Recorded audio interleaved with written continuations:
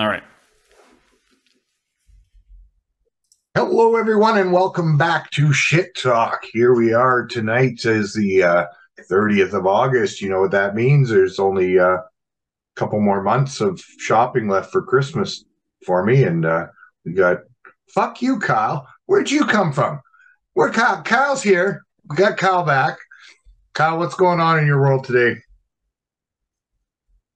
How much? You? Well, we just thought tonight we're going to try and catch up on what's going on.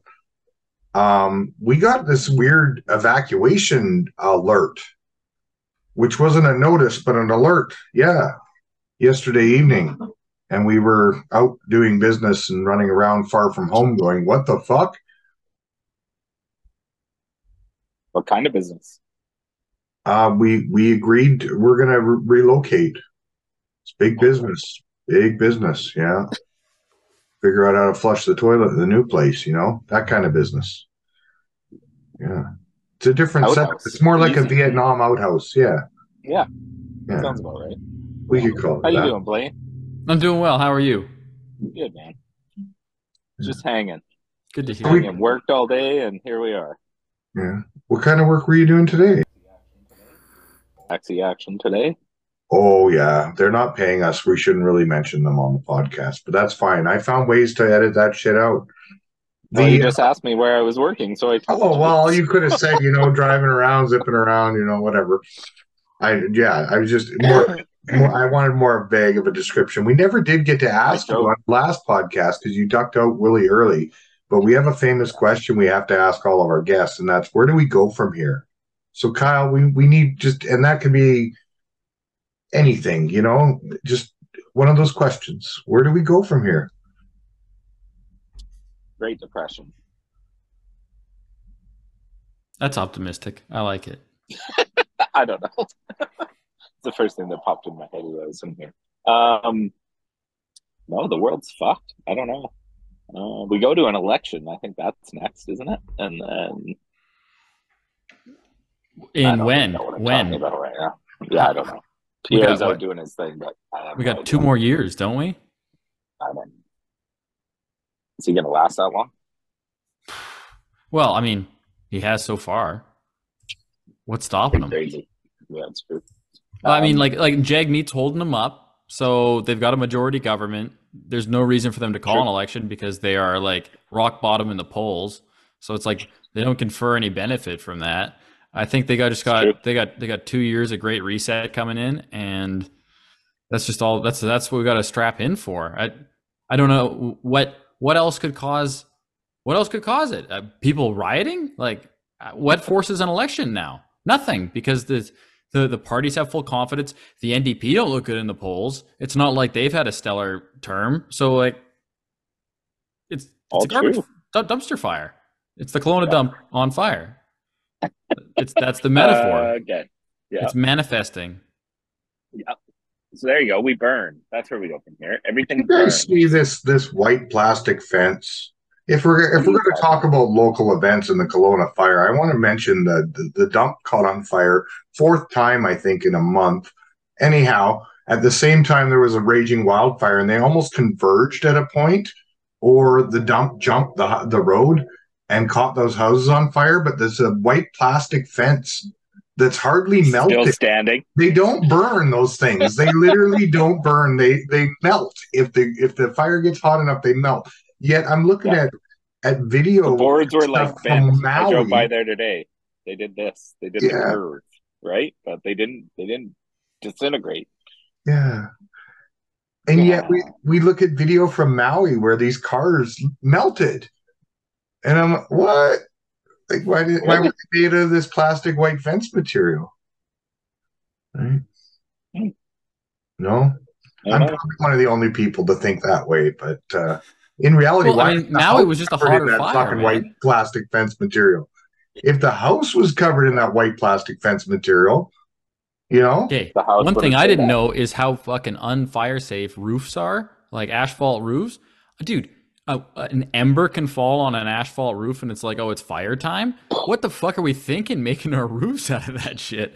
Well, it's good at beating off the sun and some rain, but like it can't handle an ember. What, a piece of paper that's on fire? Like, what are we You're talking better off here? with A little bamboo pine shingles, needle? probably. You're probably better off with bamboo shingles. Plastic, of course. Well, the white plastic fence. We should go and salvage that fence. Way to catch that one, buddy. Way to catch it. Yeah, exactly. That's a big business right there, man. They look like shit. Could you imagine like PVC looking shingles on a house? It look terrible. Yeah. You'd have to make them in somehow. You'd make them cool. So what are you guys talking about tonight? Well, we have a lot of shit to bring up. Actually, I made a list and there's at least 3 points on it. But yeah, the NPCs, you know what those are? The people on social media that are pretending to, and they're making like insane money, like 6.5. Well, okay, so what is it, like 4.5? No, yeah, about $4,000 an hour. What? Oh yeah. Oh yeah. Staring at their cell phone, and when people are watching them on their cell phone, they're like, "Oh, here, try this ice cream. Oh, here, have," because you can send these gifts through the app. And so just picture this, Kyle. What you're talking about. Okay, so imagine this. This is a big TikTok trend, yeah. A live TikTok, right? And it's just a person, and the only actions that they're doing are like they have a set phrase for every type of donation you give. So if you buy this donut or whatever, or like any kind of emoji you essentially buy so you can share it into the feed, and that's how like the content creators make money or something. And so you send them a donut or whatever, and they go, thanks for a donut. And then somebody sends them a donut, thanks for a donut. And like they'll just do it on repeat. And so they're like a non-playable character in a video game where like you have one action and there's a set response from like an old video game that didn't have like, generative text. It just had a set phrase. It's like yes, no, maybe, and it had a set phrase for each of those. Confused. This is a thing? Where am I been living?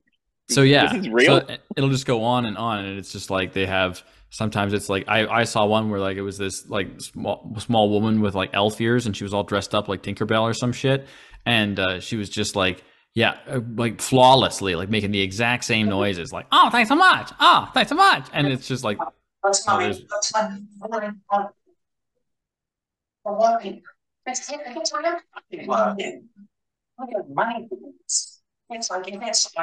anyway, they do really weird shit. Yeah, I don't get it. Weird. I don't get it either, but people watch it and they get fascinated with it, and they start throwing donuts at people and ice cream cones and all kinds of shit, and they're making money.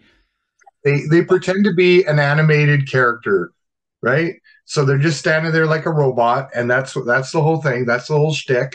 But now this guy's leveled up, and he's actually pretending like he's going into public places and pretending to be an animated character. And so he'll just stop in the supermarket. He'll walk in the supermarket, kind of robotic, very, what do you call it? What's that game? Grand Theft Auto-ish? The way he moves and runs and everything. Oh yeah, it's great. And then he'll stop in like a sim in the Sim City games. He'll just stop and go, hello. Just hello. Just wave to people randomly. That is awesome. That shit I love, man. But yeah, it's incredible what they're making off of these, because I think they created these tokens as a way of really, monetizing TikTok itself, because they keep half of that money when you convert it into tokens, and then you use that TikTok money to, make these 14, 15-year-old freaking robotic freaking idiots a good healthy chunk of savings, I hope. I don't know. It's crazy. I don't get it. The Chinese are just so good at destroying the West. It's amazing. Yeah. Everything else, we'll just give them a little TikTok raise. Everybody goes a little fucking crazy. So I do 50% is hefty. Yeah. Who else pays for their nukes? Who else pays for their nukes? Yeah, the Chinese. No. I don't get it, man. What are they buying nukes? TikTok, TikTok, Chinese stuff. No, Oh, okay. It's like the Chinese yeah, version of the nuke is the TikTok yeah, shit. Oh, I see yeah. what you're saying. Like, Sorry, that went right see, over my head. I don't know why.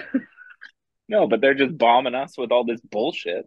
Yeah. This is what they're doing now. They're freaking, look over here, but guess what we're doing over here? You dumb fucks. We're gonna take over the world.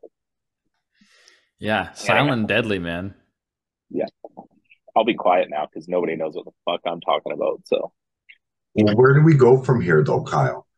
I don't know. Back to that question. I do like your immediate answer there of recession, or wasn't it? It wasn't recession. It was beyond Great Depression is what he Great said. Depression. Yeah, I saw this. Great Depression.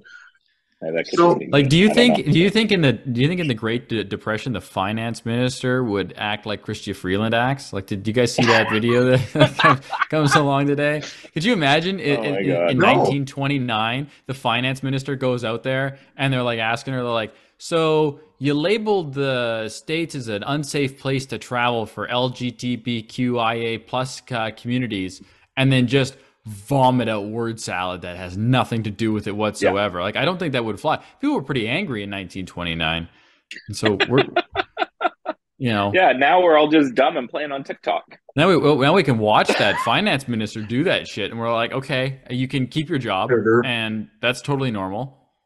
Yeah, it's the same society. What did she? I missed it. Oh well, she literally, and that was the question, right? Because the Canadian government had labeled the states as on the travel advisory. They issued a travel advisory to the United States for members of the LGBTQIA plus community, and then she got joke. no, and then she got asked about it in an interview, and she is like nothing out. Like her whole face, she's doing that whole hit that you remember the Hitler speeches where he's like doing the and he's like his face is like completely contorting. He's so speeded out. She's doing that. She's like Ritalin like the Ritalin queen out there. And then she just proceeds to answer it by saying, when I was proud to serve as the minister for foreign affairs or whatever, this happened. All the time. They do a really good job, and the people are dedicated. The government pays these people to sit there and find out what's going on in these countries so we can issue prompt travel advisories, and I strongly support the work that they've done. And just like evades the question, but goes on for like 2 minutes. It was crazy. Well, then she says the governments didn't communicate, and that's the issue, is that the governments can't communicate and get along. Isn't that the speech? I thought, because that's the one I heard. It was so long and drawn out, though, that I had nothing to do with that. I watched it, I think, 8 times before I realized it was the same speech 8 times. But yeah, didn't she say something about the issue is the governments don't connect with one another, and they don't talk to one another properly? That sounds like her in Alberta. She was talking, I think, in that clip. I didn't see that one, but that sounds like when she's talking about the whole Alberta thing, because Alberta's beefing with the feds right now. Okay, which they should. We should all. I think what we need to do is just, okay, here's a quick restructure. No more Fed. Fed, you look after fucking Quebec because that's who you look after. And Fed can have Quebec, and the rest of us all just go sovereign. Every province goes sovereign. It's that simple. And then we get rid of the World Economic Forum, because no province is going to say, yeah, let's sign an agreement with these assholes. We should all BC might. We want our RSP money back, right? Our CPP investment back, right? Why are we allowing them to interfere with the CPP as the CCP? The CPP. I guess it's that easy, right? It's just keep those in line. It's what do you call it? Obsessive compulsive disorder issue. Yeah, where you have to keep them in line. The CCP and the CUP and all that. ICP. ICPP. Speaking of which, did you guys you see that's going to be like when Pierre, if Pierre becomes like prime minister, they'll be like, because sometimes people are like, oh, did you see JT today or whatever, But like with Polyev, it's going to be, did you see PP today? Do you see our PP? Such a good PP. Well, and it's the Conservative Party of Canada, right? It's the CPP. PP of Isn't CPP? it? Is it CPP? Is it the Conservative Party? What is it? CPC? CPC. What am I saying? It's CPC. Did you see PP on CPC? Hey, on the CBC. Oh here's shit! one that I watched. Speaking of that, the CBC has a news network, so it's the CBCNN. I'll be right back. And it's all fucking commercials. So yes, okay, yeah, we'll catch up with you in a bit there, Kyle. He's speaking of PP. We made him have to tinkle probably, but it's like the sound of water. yeah, I just found this fucking channel actually, surfing through the cable box because I don't usually do that. And yeah, we have a CBCNN, so I kind of chuckled at that name, but it's 98% commercials. I fell asleep in an hour because I'd watched maybe, I don't know, 15 minutes of freaking news. The rest was all just commercial. And I'm like, how are they getting government funding when it's all commercial anyways? But why aren't you just on the internet, man? What you got a cable box for? Like, what? Come on. We have one of those Cody boxes, but I don't have anyone technologically advanced enough to help me set it up, man. And last time I did it myself, and it took like almost a day. It was probably 7 hours, 8 hours before I was able to figure it out and get it all set up proper. And I'm so worried I'm going to click the wrong thing and be, in trouble. But there's apps that work now, right? You don't need to run that whole Cody box thing anymore. What? What? Yeah, dude, it's just the internet. You've always been able to watch everything you want on the internet for free. Like, it's always been an option. You just get a VPN and, you download it or you stream it. That sounds hard. Or you don't get a VPN and you get a little hey, stop it from the internet company every once in a while. They'll send you a letter saying stop it, and then nothing ever happens. It's amazing. Have you ever heard of somebody? You know how many people I know will just stream shit and watch it online and download it? Do you know how many of them I've heard of going to jail for it? Zero. There is no. They had a roommate once that racked up like a $5,000 bill on the internet because he was downloading the universe. But he was like a very techie guy. Yeah, we got all these overages on the fucking internet bill, on the what do you call it? The cable bill at the time. And that was through TELUS, I'm pretty sure. So it would have been a phone bill, technically. Oh, and that was just from torrenting shit or what? Yeah. Oh, yeah. Oh, yeah. Huh. Yeah, games, freaking movies, everything, right? He was downloading every time. When they LimeWire. Well, this was just after that. It was more torrenting stuff through like Pirate Bay or whatever the fuck it was at the time. But yeah, that was crazy. And they were like, we have a whole list of the things that he's downloading. Most people watch maybe 10 movies a day. If they're, watching TV nonstop, they watch about 10 movies a day. Jesus. Which we allow. There's not enough time. We allow people to like download or stream 10 movies a day. But he is downloading like 100 times that every day. And they explained how it was like, he can't necessarily even consume that much as much as he's downloading, right? So did they admit that they weren't concerned about small amounts of pirating, but large amounts of pirating was the issue? Exactly. Yeah. Okay, well, just don't overdo it, guys. Yeah. And use a fucking VPN, and then you're fine. You can just get a VPN. Don't be an idiot. Don't be stupid. Wish we had a VPN sponsor just so I could plug them. I mean, God, VPNs are the shit. Maybe you need one. So we should talk to Prime Minister, yet he was here in Kelowna and none of us hit him with a frickin' pie in the face. Why is that? Because that's a hate crime. I don't meet anybody really that supports that individual.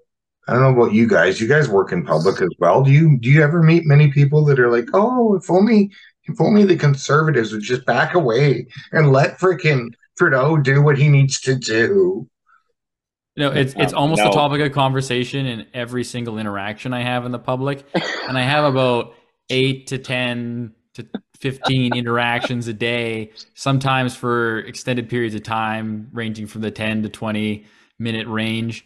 And in that time, you can really dig in and like find out what people think. And no one thinks Trudeau is good. Old ladies, young ladies, young dudes, old dudes, middle-aged people. I think the only one, well, middle-aged men, middle-aged women might have a little bone to pick. But even then, I had a interaction with 4 of them for quite a while, and all of them hated Danielle Smith. They were all Albertans, but they also very much hated Trudeau. So that was nice to see.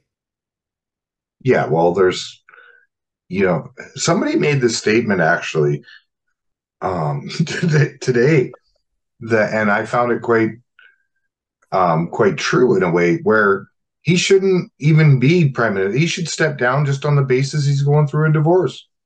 Like, what a better reason. And why would he? Why would he give up power? Why? Yeah, I know this goes back to before. That's the only reason why he wouldn't. But in all honesty, if he was looking after our best interests, we as the people would appreciate being allowed to be led by somebody who's not distracted by their personal fucking problems. Yeah, but Nate, if my mother had wheels, she'd be a bicycle, right? It's just he's not going to give up power, man. It doesn't make any sense whatsoever.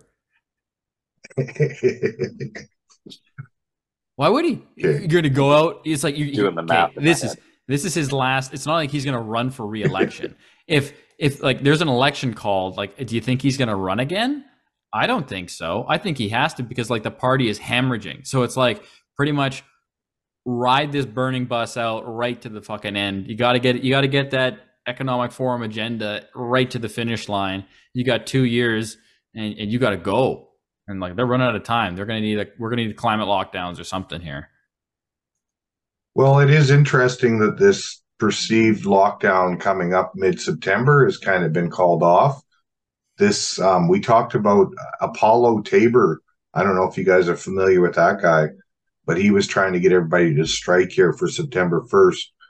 But apparently his background's pretty shady when you start looking into who the guy is and what the hell his, whole angle. He's an op, man. But it's one of those. He's not the only one. There's other people out there, big influencers, that are trying to convince people to, at least spend a couple days not spending money. Try and practice not doing transactions, because the less you freaking vote with your dollar, the less power they have over you, the less control they have over what you're up to. Right? It's like spending cash. Same thing, but find places that appreciate you spending cash. Find places that'll give you a discount for spending cash. Right, but it's kind of cutting off your nose to spite your face. Like, they're fucking with the economy, but like that makes everything worse for everybody. So slowing down the economy is certainly not, to intentionally like shop less, to like thumb your eye in the government is like, well, that's kind of what keeps your little circle alive, right? The more transactions, the more wealth there is. But I mean, you can be wise about it and spend it locally, so it like generates in your own system.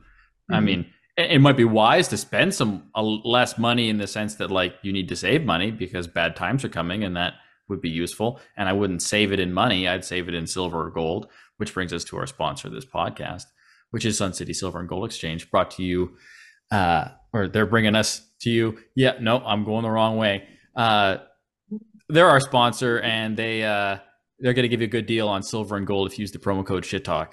And that's a great way to protect your money instead of holding on to money for the dark times that are coming ahead, like I was just alluding to. Kyle's trying to cut you off. I think he has to run somewhere. He's got to go. Got to go run with that JT guy. He's got to go. He's got to go CPP. Oh, yeah, okay. No, time for the kids to go to bed. So all right, duties are on. So yeah, nice chatting. Well, good luck. Nice talking to you, man. Rest of the time. Yeah. Diamond Tap chicken recipe. We need you to share it with Mike there next time you're.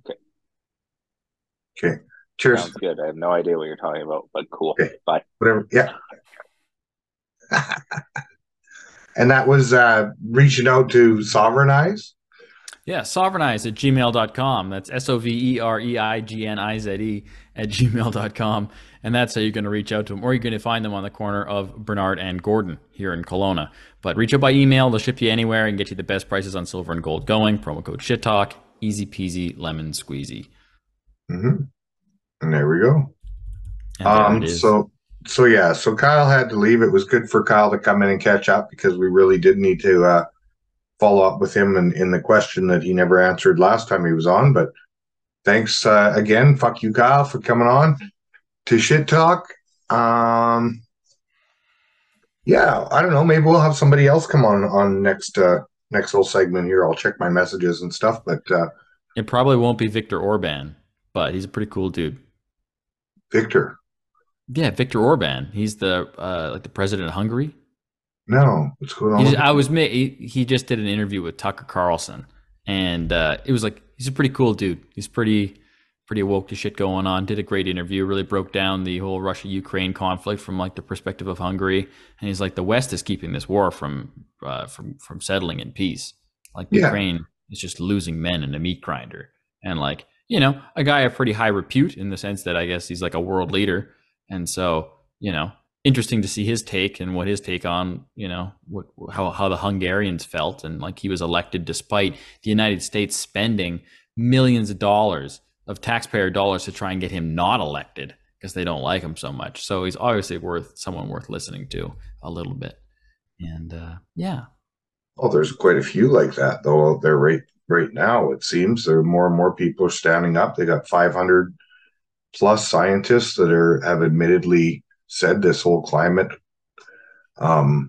crisis is a joke right from the start, and if anything, we're not helping by continuing to play this game and blaming the West for all the problems of the globe and the patriarchy. It's a stupid model to and there's no actual plan in place to say that we're fixing this. Mm-hmm. Doesn't matter how less or how much more we pollute. We're not really the problem here unless we pollute to the extent of these other countries such as China, Indonesia, right? India. Well, hey, I think stopping too much pollution is great. I just don't think carbon dioxide is enough pollution to change the globe. I just think the pollution in the sense of like the chemicals we breathe is something that if we're going to regulate anything, that would be the thing to do. Mm-hmm. Yeah. So it's also amazing. Sure.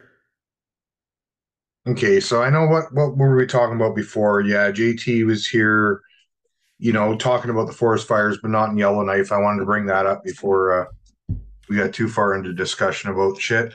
But I also wanted to bring up we were just talking about it.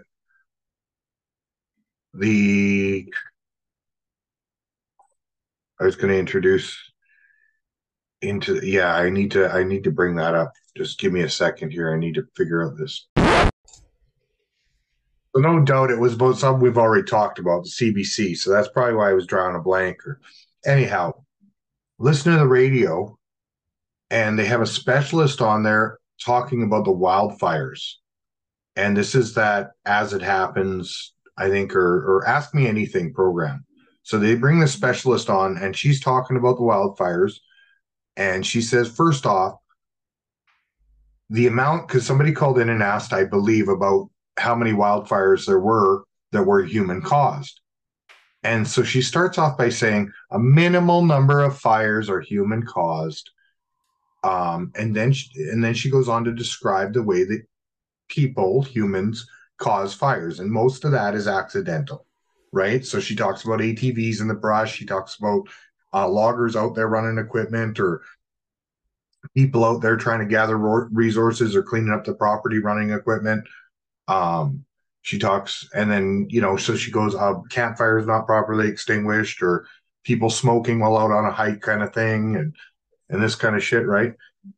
And then she somehow in the same breath says right at the end, but statistically 50% of the wildfires are human caused. So I just couldn't help but think to myself, like, you just said a minimal number, and then you finish off by, which is about half, right? Yeah. So, I mean, there's 49% are human caused. Think about that. As much as lightning, right? Right? Like, what else is causing fire in nature? Some glass on the ground, probably human caused. Like, what else is causing fire? Spontaneous combustion. I guarantee that's like what 1% of fires. I'll bet you a dollar to a donut, it's going to be lightning strikes for the majority of the other half, though. Holy shit. But yeah, there's lots of fucking firebugs out there, and people that are probably intentionally setting fires. I mean, how many times has it been like the fireman's kid or like somebody adjacent to the fire department in other places? I wouldn't say that about our glorious heroes over here, but it's like definitely happened. And I do have it on a pretty good authority that a nearby township had a similar issue, and well, they also I should say the nearby town had an issue where like they didn't want to tell the public or anything, but they accounted like 80 of the past fires like in the bush they suspect to have been like human cause. Like there's like a serial arsonist out there running around that's like intentionally lighting these things, and I can't catch this guy, but like the MO is always the same or something like that. And so they didn't want to like scare the public, but like the fact that they're even talking about 50%, it seems like a pretty huge acknowledgement that a lot of this is human cause. I guess they're not really saying that how much of it is arson. Did she say how much they suspect? What surprised me the most is that the interviewer did not ask her to clarify. When you've gone and said this, and then you automatically or immediately say the opposite. That's kind of worrisome, And it goes to stand about how directive journalism is. Like you're just supposed to excuse that last sentence she says and carry on with, but it's still the minimal amount of 50%. Did she chime in on like the like the suppression and like forest management or anything like that, or was it like climate change? Was discussed about forest management, but it's always like one of those, but it's it's in legislation or whatever. They always try to blame the politics about politics, and all we really want is a lady put it best, and she's an accomplished realtor, and she's done this Instagram or TikTok or whatever, and she put it best that she's leaving the country, moving to South Africa, where she does have dual citizenship, because here she'll wait 3 years for her son to get his ears fixed, and he needs tubes put in his ears or whatnot because born deaf. And whereas in Africa, it would be done in like 3 to 6 months. So why would you want to stay here when we have so many problems that have been a problem for a long time, and all they seem to do is fight? There's never any progress being made. Well, did you see the recent statistic that showed that 60% of a person's income gets spent on taxes? Yeah. Between income tax, GST, HST, carbon tax, all that shit. Yeah. So 60%, like if you just were to stop and think about like all the money that you take home and then double it and then say, well, if I had that, would I part with half of it for the services that I'm getting? Like if I were to like, if you were to make the argument that like you actually had like a non-government enabled monopoly in healthcare, like they even have in the States, right? It's like these corporations are monopolized and bailed out or government assisted, and like they get all these contracts from the government. So like there's a lot of collusion there. I'm just saying in a private enterprise scenario, do you think that it would cost half your income to get medical insurance?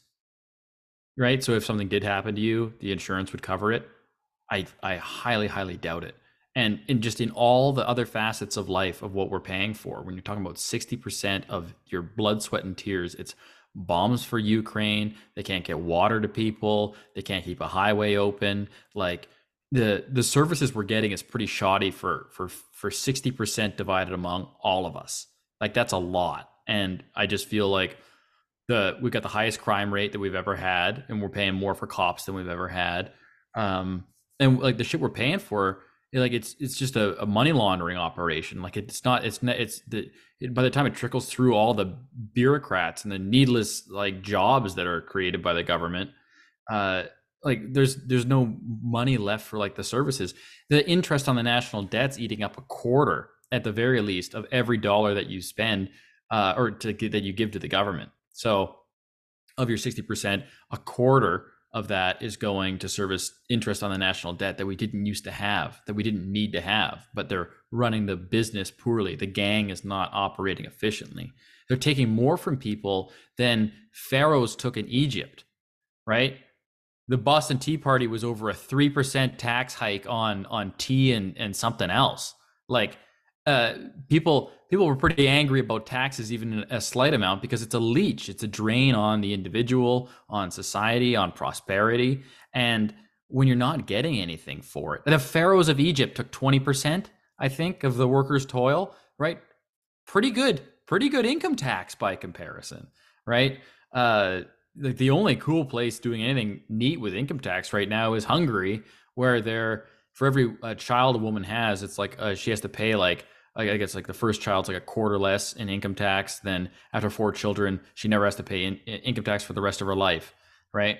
But like this is still using it as if it's something that is uh, proper and can be given as an incentive to a certain group to encourage a certain behavior, like giving birth and increasing the population, for example. Like it shouldn't be in the power for somebody to hold a gun to your head and take 60% of your income, right? Just flat out in general, especially if they're not giving you anything for it. And you didn't vote for that. And so when all that money gets spent and you don't even have a say of like, I want, like, we live in 2023, you can do the most complicated things with apps so easily now. And it's like unforeseeable that when you pay your income tax, you could do it on an app and you could divvy it up to the different departments that you wanted to support. If you wanted to say, I'm going to put this money in all in the Department of Environment and Climate Change, or whatever they renamed it to, or to put it into, into schools or into roads, but you're like, I am not putting it into anything military related. No foreign aid for me, thanks. Like,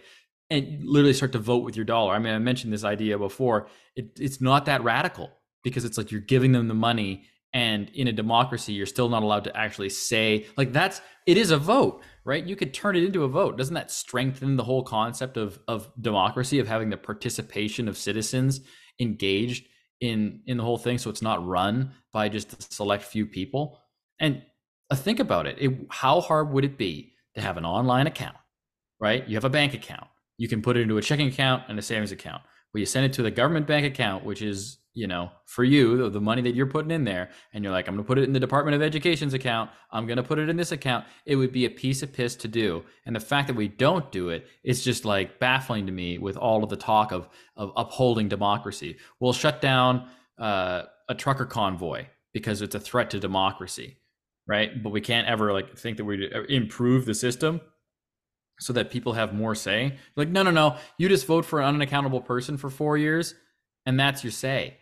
And so like what a joke that is, when we all know that you could have a deeper say, especially if they have the gall to tax you for 60% of your fucking money. You don't get to put it where it goes. Like, it's a mafia holding a gun to your head saying, give me 60% and I'm going to wipe my ass with it. And there's nothing you can do about it. And you better like it. And you better voluntarily tell us exactly how much you made, or we're going to send people after you to put you in prison.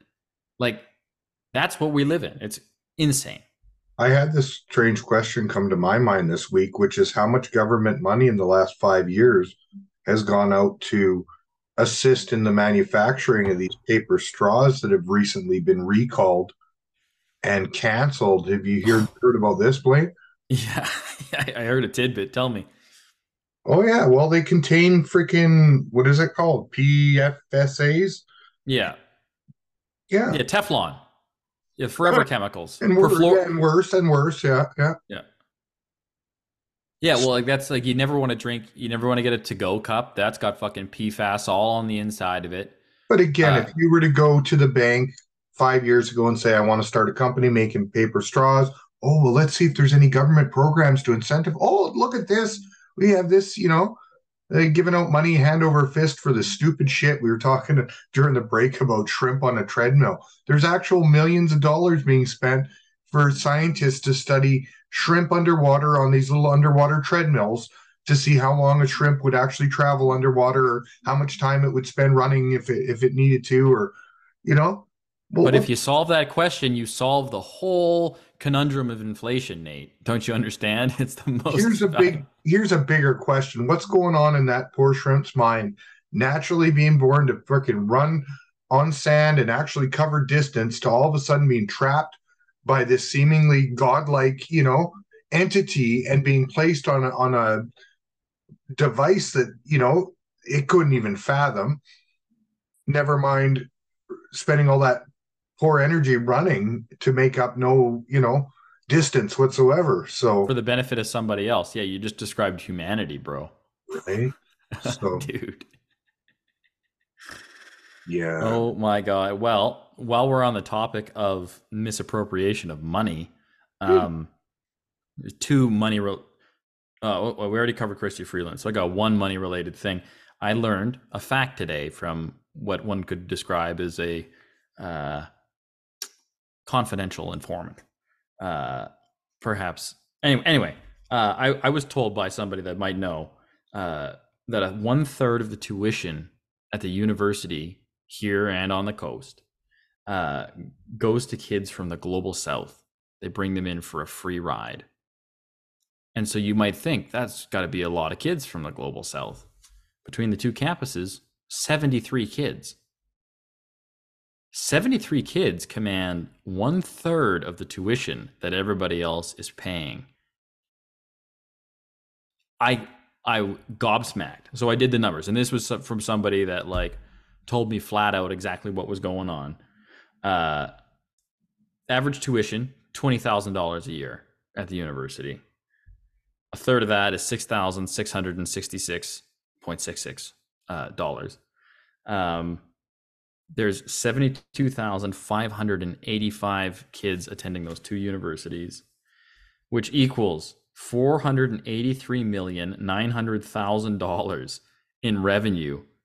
That's 1/3 of the revenue from the 72,585 kids that go to the school. So that's how much money is going to 73 kids. 483,900,000 to 73 kids. That's $6.6 million. $6.6 million a year is allocated to kids from the global south to get a free ride at the universities in Canada. And so you think about the same concept of voting for your dollar. You go in to buy a service. You're like, I'm going to this institution over here to buy a service of an education. I'll pay the money so I can get this degree for me so I can go and do better things. And then tack on $6,666 on top of the $1,300 and change that they would have been paying, right? Which is probably an overly inflated price anyway, to fund somebody else's amazing journey. And this is all rides. It's not just tuition. This is like housing, food, and the education for 4 years. So just like the scale, like $400 million, that's $500 million. $500 million from 72,000 people. What? That's insane. Anyway, and I was told that it was from it was part of the corporate governance of the university. I just want to clarify, you said 72,000, not 72 students. There's 72,585 kids that attend both universities. Of those, 73 kids are from the global south. So 72,585 kids pay 1/3 of their tuition, which is about $6,700 per year. And it goes into this huge slush fund to sponsor 73 kids from the global south to come to the universities at a cost of $6,628,787 per kid from the global south per year. Okay. So that money is staying internally within that organization, no? Like it's up to the university. Does it? Well, I'm not saying that they end. I'm not saying that they end up spending the $6 million on these kids, but by no means. I'm just saying that like that money's going somewhere and it's doing something, right? And that's a shit ton of money. I'm sure you could bring a kid up from Buenos Aires and huck him into an apartment building at the university in a goddamn penthouse, right? Feed him 3 great meals a day. And give them a free education, right? And the dollar value of that would probably be under $1 million. I don't think it would be $6 million. I'm just, if tuition for a regular person is $20,000 and living accommodation is say $20,000, $30,000 for the year, right? Like it's hard to imagine $1 million, let alone 6.6. So like there's a lot of people on that ladder that are getting some trickle down from that. And so, but that's, just think about that, dude. A third of the money that kids think that they're paying to get an education, and they're just paying to think for like, for the time of the teachers, for the building, and like some of the research and shit that goes on there, like whatever the company wants to do with it, that's the price that they command. But you feasibly expect that like the cost of that is to get an education, and they're taking a third of it and just like in a charity. That's like, when you go to the Save On or a grocery store and you get to the chill and they're like, do you want to donate money to this foundation or whatever? That's like them just assuming that you will, and saying that you have to in order to shop here. You've whatever 10% of your purchase is going to go to the children's hospital, and that's what's happening.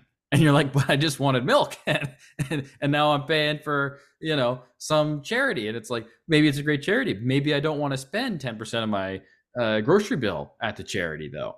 Right. And so it's the same thing when you go to like a university. It's like there's not enough competition in the university markets. They must be getting too much government funding or something, because that's horseshit. Somebody should be able to offer a comparable service for a hell of a lot less. Because what if you designed a university where your operating costs and your profit, or your revenue generated off of these kids, like you could save yourself $6 million across all the students and like attract that much more business and make your campus all the greater. Like competition would solve this problem. So something is afoot here. This is an obscene amount of money.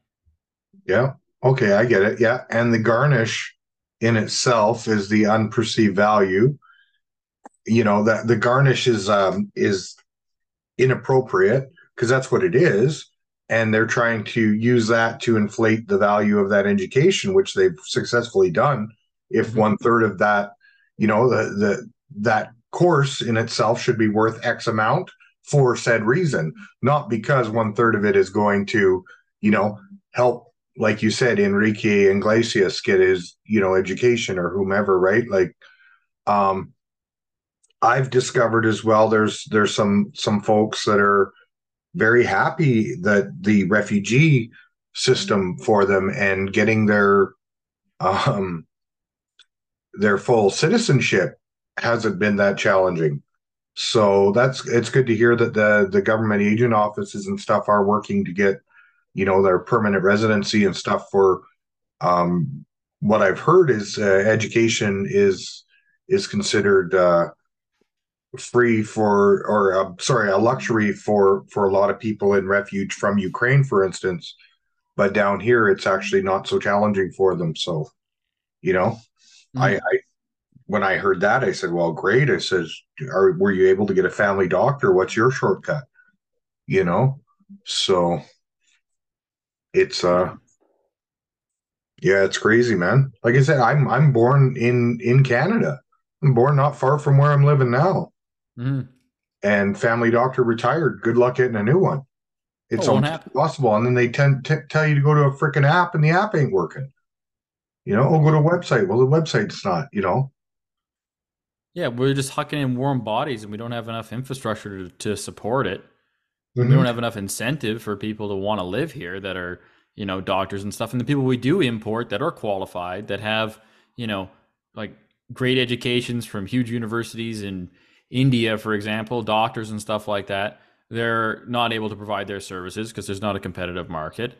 And it's just a crying shame because like people are sick and they're not getting the best treatment. That's just a fact.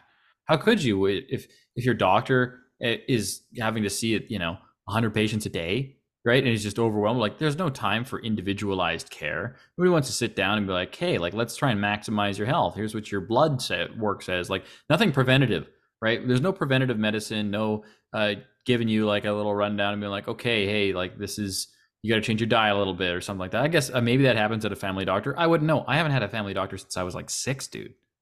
Oh. Well, yeah.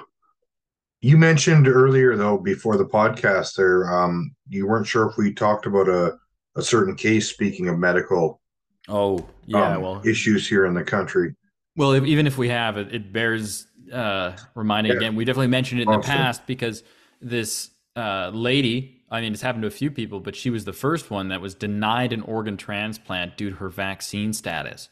She didn't take the mRNA shots. She thought it was too risky to her health because she was obviously, I think it was a liver or something like that. She had a compromised immune system. She was not doing well.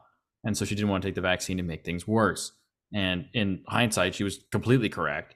And they denied her an organ transplant that was rightfully hers. She waited in line. This is the system we have. So, she waited in line, and she was applicable. Her life could have been saved, and the government chose to murder her. That's right. She paid this woman paid her 60% for, I don't know, I think she was 43, or she could be older. I might have the number wrong. Forgive me. But anyway, she spent decades, it's fair to say, paying her dues right into this system, giving her 60%, and someone comes along and for an arbitrary medical decision that, and this wasn't long ago. This happened 2 months ago, a month and a half ago, not even. Well, she died rather. She died 2 or 3 weeks ago, I believe, because she didn't get this transplant. That's how she was murdered.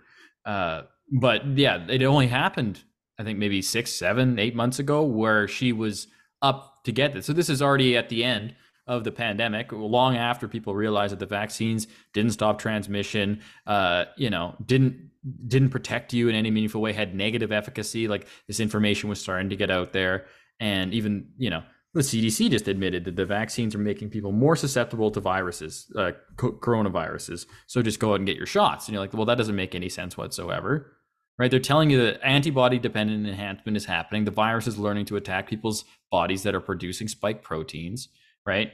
They are learning to hijack the antibodies that you made for the spike proteins that your body never stops producing because of the vaccines. And then it's hijacking that to be more susceptible to infect those people. And that's what they came out and said. So this lady didn't want that shit in her body for whatever reason, and then the government killed her for it. So that's what it is, man. And her name was Sheila Lewis. And well, the government, the society, this collective bullshit failed her. It failed her. She wasn't able to live because she didn't take a shot. And I do happen to know that there are some social media justice warriors out there trying to raise more attention for this, as well as answers for Sean. Quite related in a way, but not as I want to call it prejudice, because that's exactly what it is. Where we're supposed to be living in a time more progressive and inclusive, we're actually getting a kick, it seems, out of creating these new rules for thee and not for thee. But it's the exact opposite. It is we're always focused on people's differences now, right? It makes you wonder how many of these cases have happened that didn't get any attention because that person only had a couple friends, or had a small circle, or for whatever reason Facebook decided to shadow ban them or whatnot, right? Like, right. There's the other case with the gentleman. I believe he had a few kids as well, and then they immediately, like, they denied him an organ, and then immediately after he died, went to the wife, the widow, grieving, very recently grieving widow, and said, can you sign his ticket here so we can harvest his organs? Mm-hmm. So they're good enough to give out, but they weren't good enough to help. It makes absolutely no sense. But again, how many of these cases aren't we hearing of? That's the scary part. Oh, well, yeah. And so you've got that side of it, which is so dark, because these people are actually still alive, right, after receiving that shit. But like, let's not forget all of the literal child murder that happened from just administering these things in the first place. Like, that's so tragic as well. Like, it's the worst, saddest thing ever, that kids who are healthy, like Sean, like these kids who were just wanting to play hockey and do their thing and be involved in their community sports and, live healthy lives, go outdoors, feel the sun on their face. We're like, oh, you can only live like you're meant to live if you get this shot. And we're going to tell you that it's the greatest thing ever. And you're a kid and you're susceptible in the same way. They're kind of getting bashed over the head with the gender stuff, these susceptible, malleable brains. And it's cool and it's common for everybody to mask up and do your part. And, those people are bad over there with the trucks and the Canadian flags you hear honking. Don't trust them, and these kids take a shot, and that they're at no risk of the wild virus, and then they're dead. Horrible. a percentage? Like this is unconscionable. And here we are, like watching the government murder people in all kinds of ways with impunity. And the shit we're talking about is inconsequential as a nation. Well, the word Marburg seems to be coming up a little bit more right now as well. My current open-minded theory is that they're going to use that as some sort of, excuse for the next big control tactic. But what's Marburg? Point, the Marburg virus. Well, haven't heard of it yet. Yeah, so one of the new variants, they're basically just going to tag it as the Marburg virus, due to similarities or whatnot, right? Or there could be an issue with the actual said Marburg virus, right? But yeah, I don't think they can pull the bioweapon trick again, like unless they're doing it as like an upfront like blatant bioweapon just to kill people off, but like to scare them into lockdowns and shit like that. I don't think that's happening again, man. I don't think they can do it. I still see people though getting off airplanes and shit with masks. I still see people driving around with the mask on. I know, but when's the last time you talked to somebody and that was their opinion? Yeah, it hasn't been that long actually. That's the scary part. Like getting off the airplanes, especially. People are very, depending on where they're coming from or depending on what, you know, if it's to do with the smoke, I just chuckle and tell them, yeah, but make sure you spit lots. It's not doing anything without moisture. And it's a piece of plastic, so you probably don't want to put too much spit on it. Well, there was another CDC or something like that. And it was a CDC, and they said like cloth masks don't work to filter out smoke. And then somebody posted that on top of a picture that shows that a smoke particle is like 1,000 times bigger than a virus particle. Yeah, right. Pretty funny. Well, there you go. Prime example. Yeah, we need to do a show just about CBC's disinformation, I think, which is, it's scary. I want to give a little bit of props, I think, and credit to the MP there, Greg Kylo, even though he is on the left side of things. He does seem to be standing up quite a bit for the people in the Shuswap battling that wildfire right now. What's he saying? Well, him and his wife both, and his wife admits every time that she posts that this is her opinion and nothing, to do with his position and blah blah blah.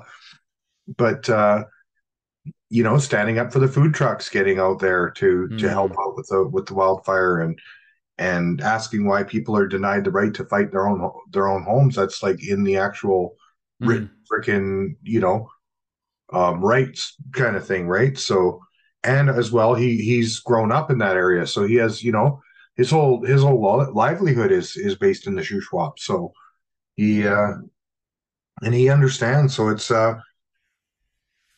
I've called him out before because I know him personally and I've known him for many years, but I've called him out before for, good on you, but you're just playing for the wrong side. You know what I mean? Like you just gotta jump over to the good side and we'll be okay, right? So sometimes it's like, why would you even be involved in the party when a lot of your morals are opposite, right? So a lot of your opinions are so. But it is good to have somebody there as that voice of, hey, this is what's going on and this is what wasn't addressed. It's like Trudeau being down here to shake the hands of the firefighters. Okay, yeah, the fires are not as big a risk, but they're still a freaking risk. And if you're going to go and waste some firefighters' time, why don't you go to Yellowknife where, what is it, 20,000 people are displaced? I'm pretty sure it was, yeah. And we were getting close here, or we were pretty close at one point. But yeah, I can't. It might even be far more than that. But the amount of homes that are lost and stuff like that, and they're still burning out of control. So again, go up to where there's an actual, issue going on, and enjoy taking pictures with the fire, still out of control in the background. So I don't know. It's terrible. Like I said, I do have appreciation for the firefighters. But again, that does include the ones that accidentally let the ones get out of control as well, right? So these are accidentally caused by the actual, firefighters, and they've openly admitted that, but not a lot of people care. Yeah, I mean, like I don't know who's the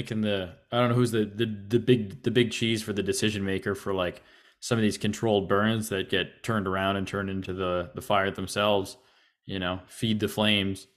uh, that's a tough one, right? Because it's like, what are you basing it off of? The weatherman? And it's like, the weatherman sure don't get it right. So if you're basing the wind off that, like, you better be damn sure that, like, the wind that's coming is coming in your favor, because shit, you could make a bad thing worse, right?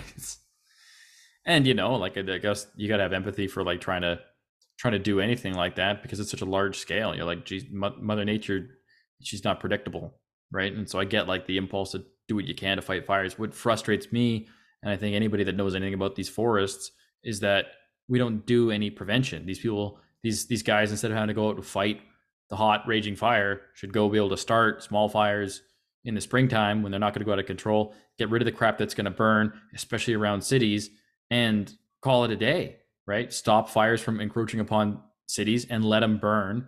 If they're in the woods, they're not threatening any structures, and that's all you can do. And it's just like, that's forest management. I don't understand why we're even having this conversation where it's like, we're losing homes. We've lost homes since, when I was a kid, 2003, the big firestorm, right? People in Kettle Valley lost a ton of homes up there. The lesson there was to say, hey, what are we doing wrong?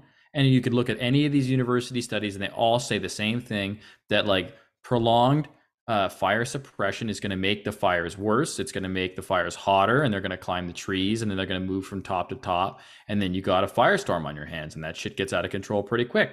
And so pine forests are meant to burn. If you let shit build up, they burn too hot. The solution is to do fire prevention, controlled burns, cut lines, and let the forests get back. Because, like, it's going to take a while for the forest to ever get back to that cycle, because you've got places where, like, the undergrowth is so covered in flammable material that it's like, we're gonna have big fires for a long time. But it's like one of those band-aids that you're gonna have to start to peel off. It's like, don't fight the big ones, that even if they're smoky, even if they're hurting a lumber plot, right? You're gonna have to at some point allow for the fires to do what they're meant to do, because you just keep putting them out and keep stopping them.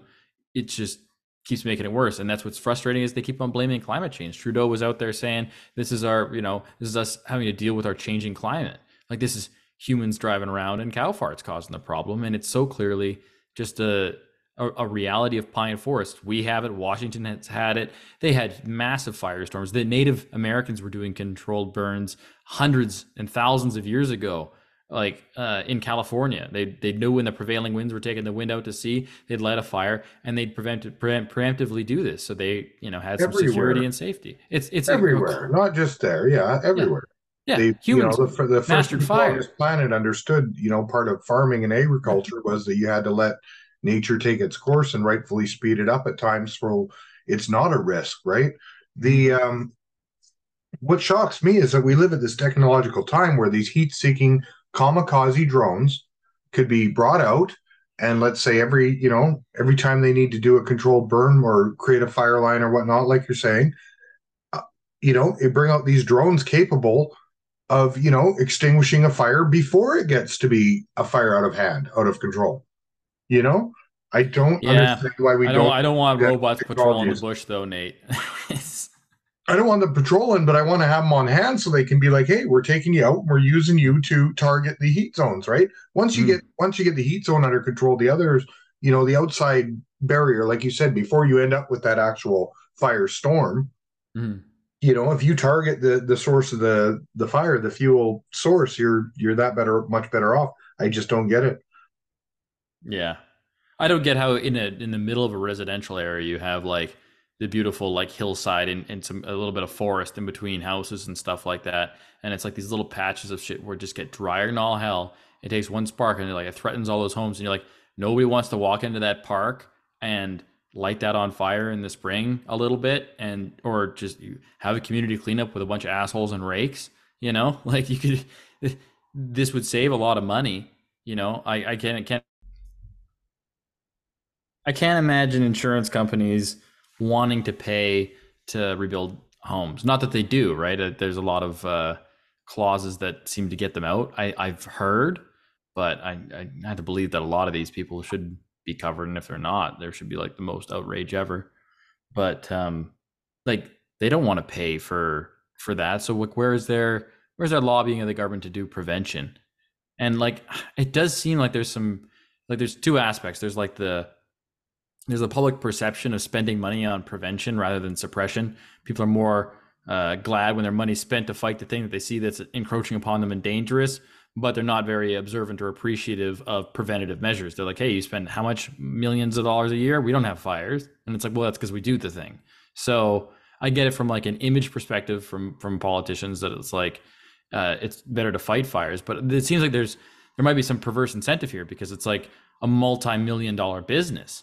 You know, it's like, how much does it cost for the rent the helicopters with the buckets and the pilots with the water bombers and stuff, right? Like that's a lot of money that's being, made there. And like, it's not like there isn't perverse incentives all over the place. I mean, ICBC has the incentive in the sense that like, and this is funny because they're a public corporation, so like they don't really care if they hemorrhage too much money, but even then they lobby the government to increase hunting seasons.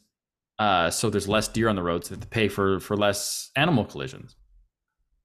I mean, it's perverse incentives exist everywhere that there's a place for money to be made, but it's extra shitty because when that impulse meets the government, and the government just it has this unlimited amount of resources, you can really amplify the reach of a perverse incentive. In the same way, the universities are bilking people for a third. There's no competition in the market because they get government funding, right? Everywhere that you see government funding, there just becomes this honeypot for industry that can just be like a leech, right? And suck far more than they would if they were acting privately. Like if there was no government involved here, you'd have insurance. Everybody would have insurance, right? You'd have home insurance and fire insurance and stuff. And the insurance companies would be incentivized to hire people to clear out the forests around homes so that the homes didn't burn down. That's how it would, in a free market argument, would prevent this kind of devastation from happening. In the same way,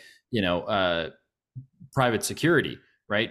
If there was no cops, people would pay for private security, right? So they didn't lose like their shit, and they would probably jump in with a co-op of their neighbors or whatever to crowd fund essentially security service, or you'd have insurance against crime. You'd have crime insurance, and so the insurance companies would pay for these private security companies to come around because it was cheaper than paying out for break-ins and thefts and murders and on, right? So you can see how like if a company was incentivized by doing a good job to attract the most customers, that the thing that the customers are trying to purchase, protection from fires, protection from theft, right, is a direct result because there's competition, and so it becomes affordable for people.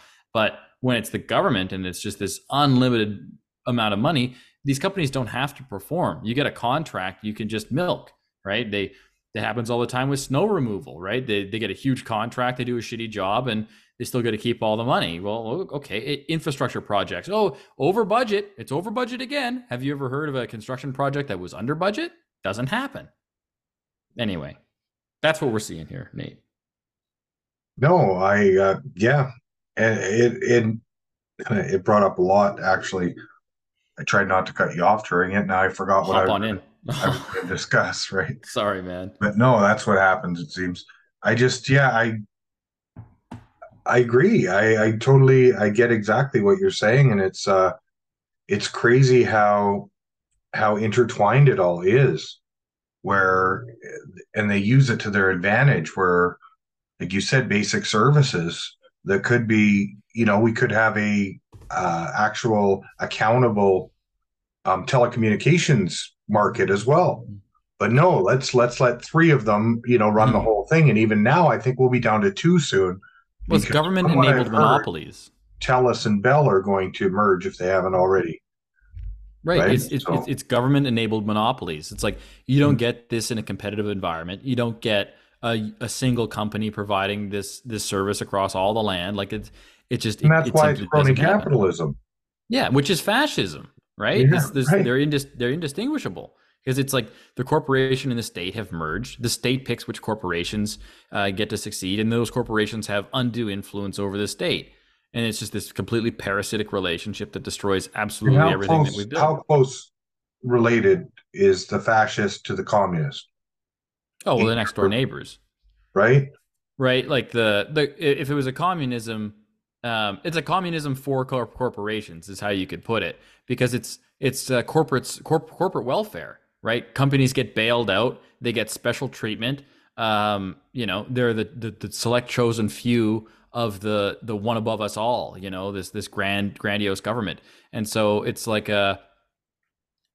only different from like a true communism in the sense that like in a communism, the workers would own the means of production, and so like the state and the workers allegedly would own the telecom company, right? And it would be run by a central authority that was heavily bureaucratic and mismanaged, and the same kind of things would happen that you get with like these like ICBC and other socialistic organizations, right? They become top heavy with a bunch of managers and their buddies and and everybody in their lives, and then the cost becomes obscene, and it's bankrolled by the state because the state has an infinite amount of money, essentially, because they have an infinite amount of suffering to inflict upon their citizenry and extort money from them in order to fund their pipe dreams.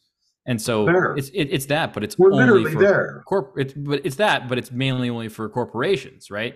Like because the individual certainly isn't seeing the benefit, and certain groups are. There's still a privileged class, I suppose, and I guess you get that in communism too. But yeah, like you say, they're next door neighbors, and quibbling over it's totalitarianism is what it is, and it's sucking away the things that make things better. Look how the pandemic would have changed if you applied the same principle of insurance companies.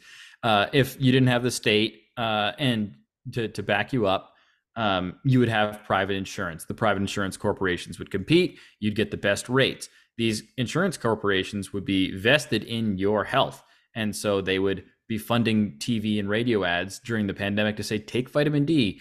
They'd have doctors going out on TV and saying, hey, we've got great, if you come down to this private doctor's clinic over here, we've got a 99.999% success rate of treating people who have COVID. Here's what we use: ivermectin, hydroxychloroquine, and people would be interested in getting your health better. I was talking with someone I met today about how the government handled like vitamin D, right? The simplest thing that they could have done.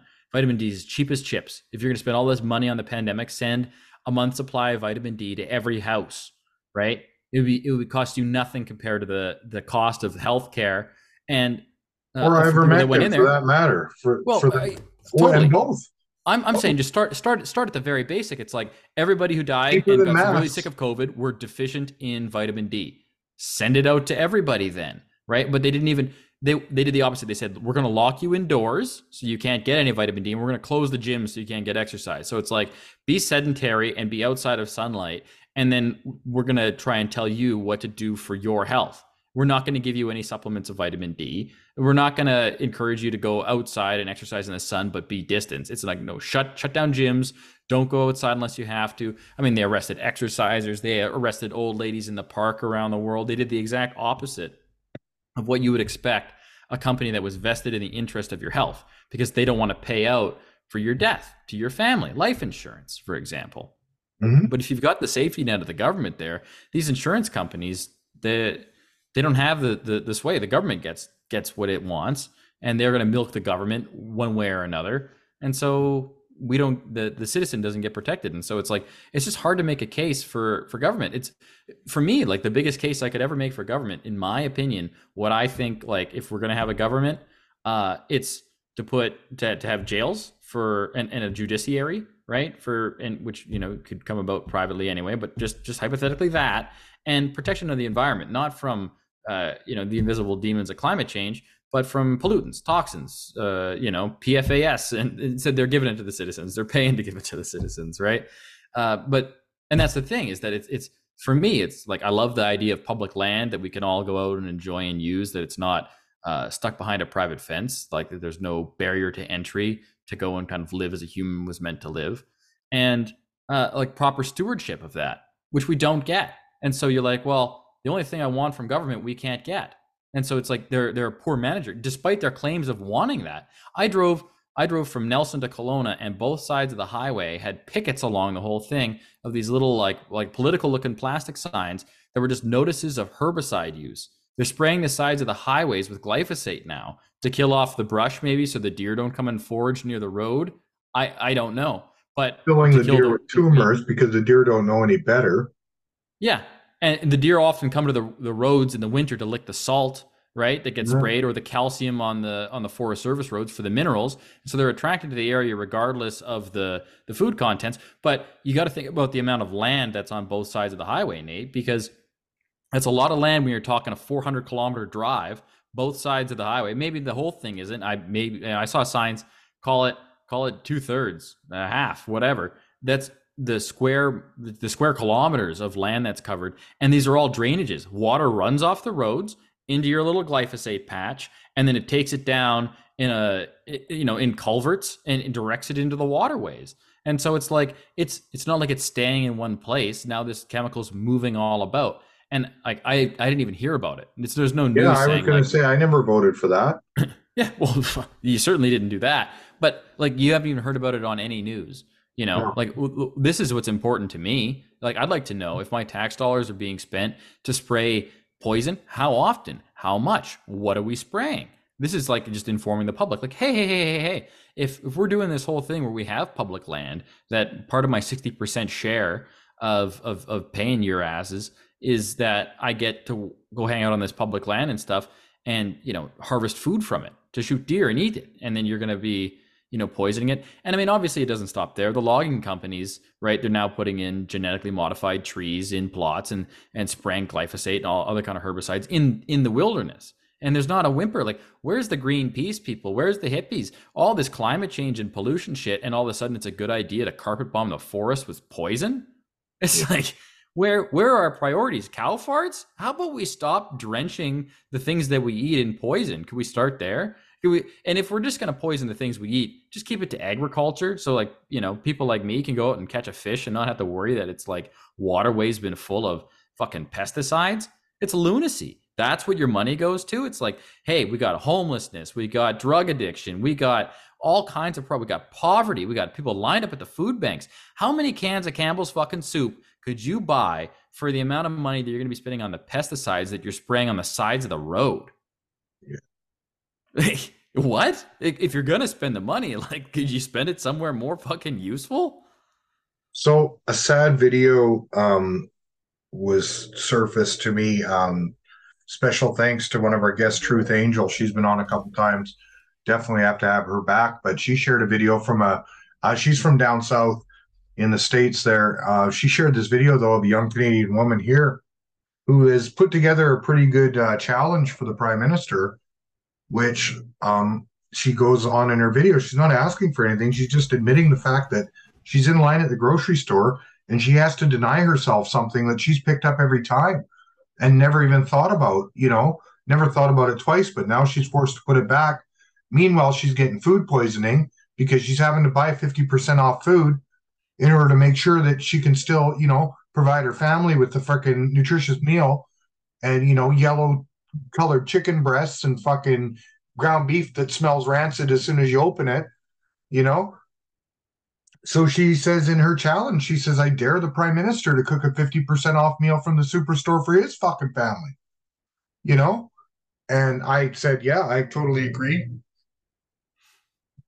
Hoping to promote the video for her. I said, and I'd also like him to continue to be a pharmaceutical spokesperson as well and show us how safe and effective that maid service is. Because I think if that is done and it's successful, we can then say we've never had it so good, So yeah, it's crazy, man. On a related note, though, Pfizer just bought a big building right across from CNN in the heart of New York City, and yet 4 years ago they were bankrupt. The company had almost declared bankruptcy due to all of its lawsuits and record payouts it had to give out, right? So there's just too much happening coincidentally that people have to be daft not to put two and two together, right? Right. You mentioned what was going on with that. We've got Chris Barbers as well. I think his trial starts this week coming up in him and Tamara. Yeah. Jordan Peterson as well, the College of he's in the re-education camp, the Ontario College of what are they called? Psychologists. Yeah, I mean he's not in an actual re-education camp, but the court found that he had to take their re-education course or whatever they've got for him in order to keep his license. So he's gone pretty firebrand with all of that. He was doing a big rant online today. Just about, he's like, I'm just going to be completely transparent. He was talking on Fox News, and he was just like, look to your neighbors in the north. Like, we are what's happening when a society is falling apart at the seams. We're just going absolutely off the rocker, and it's hard to disagree. I mean, we're putting people in for wrong think, having a public opinion, working in your private capacity, and then having a public opinion, and then you're no longer allowed to work. That's pretty dangerous territory.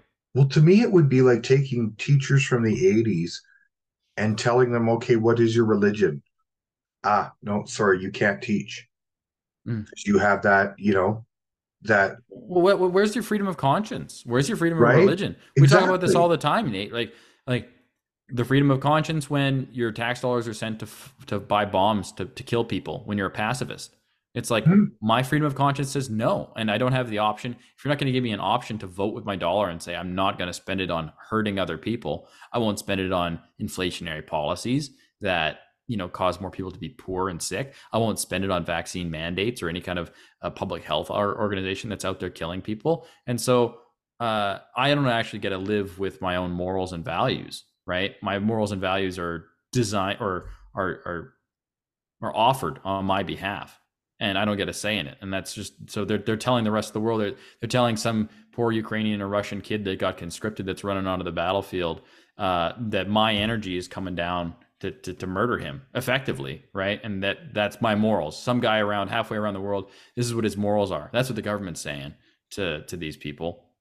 And it's like, that's sick. That's energy. That's like metaphysical energy, right? If we're going to go in like a spiritual dimension with this, that's like the energy that you toil and you bring into the world, and you might bring it in a loving way. You want to create, you're an artist, you're inspired, you're bringing positive energy. And the government says, we're going to take 60% of that, like that, the return you get for that energy, the brightness you bring into the world, people return it to you, right? The service that you bring to others, they return it to you, right? And it's like, okay, there's that energy that you're taking in as a reward, as sustenance, and then they take 60% of that and they subvert it into the nastiest, gnarliest, like that fucking Fern Gully fog that comes in. It's like, it's the absolute like poison. They're spraying glyphosate on the side of the highways with it, man. They're poisoning deer. They're bombing children around the world. They're saying, yeah, use cluster munitions so kids can have their legs blown off. And that's what they're doing with your energy, the beauty and the life and the fucking energy that you put into the world as a living creature. And they're taking it to murder people on the other side of the planet. You're like, what the fuck? That shit's dark.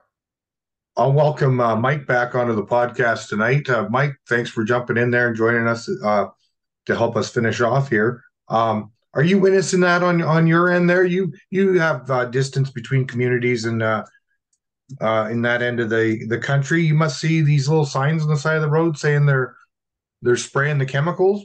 Notice of herbicide use. Have you seen this on the side of the highways, Mike? I noticed it between Nelson and Kelowna. No, I haven't really. I'm not saying I haven't seen it, but I haven't really seen it. Well, you'll also notice that the foliage along the sides of the highways is dead, right? It's dying and drying up just in the strips along the side of the highway. So like if you're driving through an area where you're like, it's exceptionally dry and dead here, then you look around, you might see these white little picket signs. It's the same kind of sign you get like with a politician running for office, a little plastic on the wire. And they got them up, notice of herbicide use. Dude, I was just telling Nate that like I'd say half, maybe 2/3 of my drive from Nelson back to Kelowna had these pickets up, and they had just sprayed like the highway for hundreds of kilometers. I know we get the little pamphlet in our door that's saying like, oh, this invasive species and that invasive species, and it gives you a big list of them. And I don't know, I just kind of shrug my shoulders, like invasive species is just part of the world nowadays. Like you can't stop it, man. They can try, but I think like if they're doing that kind of thing, spraying to stop it, like. But this is herbicide. Probably. This isn't pesticides. This is for plants. Herbicides are designed for killing vegetation specifically. So that's like glyphosate. Herbicides. They're like ubiquitous in farming communities and stuff. No, I mean like invasive plant species. Oh, okay. Well, maybe that's why, but they're killing everything. It's just a brown. It's not like, because this is the thing, that the glyphosate kills everything that isn't engineered to be glyphosate resistant. That's why like Monsanto or whatever sells glyphosate resistant Roundup Ready corn, Roundup Ready wheat, Roundup Ready soy, right? This is how they make it, right? Is that they engineer the plant. So the farmer has to buy the Monsanto seed, so then he can use the Monsanto herbicide to kill off everything that's not the crop that he wants to grow. And so when they're spraying a herbicide like this, it's not like the weeds in the ditch are genetically, or like all the grasses and natural things that are there are immune to it. So they're if their goal is to stop the spread of invasive plants by killing all of the plants, then maybe it's a triage thing. They're like, hey, this knapweed or this mullein is just going out of control. But you're like, at what cost? That's the thing. Is it worth it? Was it worth killing everything just to stop something that you're not going to be able to stop anyways? Well, and how much money and how much poison? Like, it's crazy. But here's the backwards logic on this. From what I understand, there was people lobbying not many decades ago to say that we got to stop cleaning up the forests after we're out there doing a bunch of work and cutting shit down, because we got to protect the mice and we got to protect the fucking bugs that need that, that deadfall and that shit to thrive, right? So from what I understand, that was a lot of the reason. Not only that, but obviously monetary as well, and saving a lot of freaking money economically by not hiring people to go in and clean up after different operations and burning off, the remnants, say in October or November here in Canada, right? Well, they do it all the time around here. Like, they still do in some, in some operations, but not as much as we used to. We did actually have a time there where we were, like you said, we were testing the effects of being more responsible. And then they came back and said, "Oh no, but the plants aren't living as well, or sorry, not the plants, but the mice aren't living as well, and there's a lack of bugs around." So, oh, they do that all the time where I'm at. It's just a money grab. It's this bureaucracy system that we've created. Like, you can't fish this many fish, and there's all these rules. You can't build a house beside the river and all this stuff, but yet that the sewage plant that's dumping extra sewer into the water, but we can't afford to upgrade our sewage system because it's going to cost millions. And we saw it coming 10 years down the road, but so the overflow is just going to have to get dumped into the river, plus the overflow from the mines. Oh, I would not eat a fish from our river right now that I used to when I was a kid. I don't care anybody who caught me any fish. I will not eat it because I know what's coming out of those mines and what it's doing to the fish. But yet you have all these environmental things. Like, we did a job once where we had to build this big retaining wall on this side of the river, and the environmentalists had to come in and like shock the fish and like do this fish count and all this stuff. Like, it was like a whole big process. It's just like, holy fuck, like a kilometer down the road, they're unloading the raw sewage from the sewage. Like, I'm not joking. Literally 1 kilometer away, they're dumping the raw sewage from the sewage plant overflow into the river. Like what the fuck? Stupid. Oh, yeah, it's rules for thee, but not for me, man. It's like this whole thing where they want to do this whole dog and pony show to like put it mainly on the consumer. Like, it's like, you're not recycling and you're driving the gas car and you're making the environment worse. And then you're like, you walk out in the bush, you see these logging companies that just decimate like a square kilometer or two of forest. And you're like, when you're talking about like leaving some deadfall for like the, to try and mimic nature a little bit, so there's like habitat for like the balance of biodiversity, right? I'm like, well, yeah, but like, that makes sense for me, but like you say, like there's some bigger problems out there. But like, maybe if you just select logged and just took out the biggest logs like they fucking used to, and like there's a total economic case to be made for doing it that way if you don't have free trade agreements and government getting involved in the competition of markets, to select log, still make money, and then leave the forest to be the forest, and then you don't have to do all these things where you're like leaving a fallen over tree and hitting some quota. But like you're right, they put it on all the onus for these things on the individual as much as they can. And they interfere with like small businesses, like the construction company who's like, hey, like somebody would pay me to build a fucking wall here. And like you say, there's sewage coming in, there's runoff from the mines. Like, all the industry seems to get away with doing it. If the government's poisoning or the government's destroying or not looking after nature, that's bad. But we have this huge care for it in this global context of climate change. We have to preserve. What are you trying to preserve? Everything that you have out there, you're trying to exploit, and you're telling us that you want to preserve it. Mm-hmm. I concur. It's just all these big companies get away with it, and everyone just kind of shrugs their shoulders and backs away because no one can take on these big companies. And the big companies are just like politicians. They'll come up with every other excuse and throw a bunch of money behind it and lobby this person and that person behind closed doors that you don't see it. And and then everyone else just that's all we can do. What else can you do? Like, well, recently, what you can do is use a paper straw, Mike. That's what you can do. Not this week. Only for the first couple drinks before it melts. Yeah, not this melts week. into PFAS. Yeah. Now it's Well, what's next, right? That's my question. Are they going to be like, oh, you got to use this straw made from antifreeze, and people run out. Oh, okay, it's better for me. Like how freaking dumb are people in the first place? Like, why do we? And again, how are we allowing this shit to be funded? We allowed them to produce them without any safety tests first, because that's what that screams to me. It's like the masks. Well, this is the exact we've talked about it before, but like DuPont and Teflon, that's what PFAS is, right? PFOEs, these perfluorinated chemicals that are like impossible to break down and supremely toxic. Yeah, when they finally, after 40 years, got a dick slap for making Teflon, they were like, okay, we'll fine you a little bit. We'll give you 5 years to make a new product. They make a new molecule, and there's no testing. And so they're allowed to bring these new chemicals onto the market. And it isn't until 40 years later, after you have like the huge amount of data and the lawyers have gone through the gauntlet to finally pry out the truth that like they made a chemical that killed more people. And then they get another little PP slap and they get to keep on going, right? It's like these corporations are literal demons. It's unbelievable. So how do we fix it? Like, how do we reverse the tides on so much, it seems, that's corrupt and bankrupt? Because it's no surprise, even though it is the very minimal amount of people, right? When you've got the 1%, the ruling class, let's call it, right? Why is it that we feel so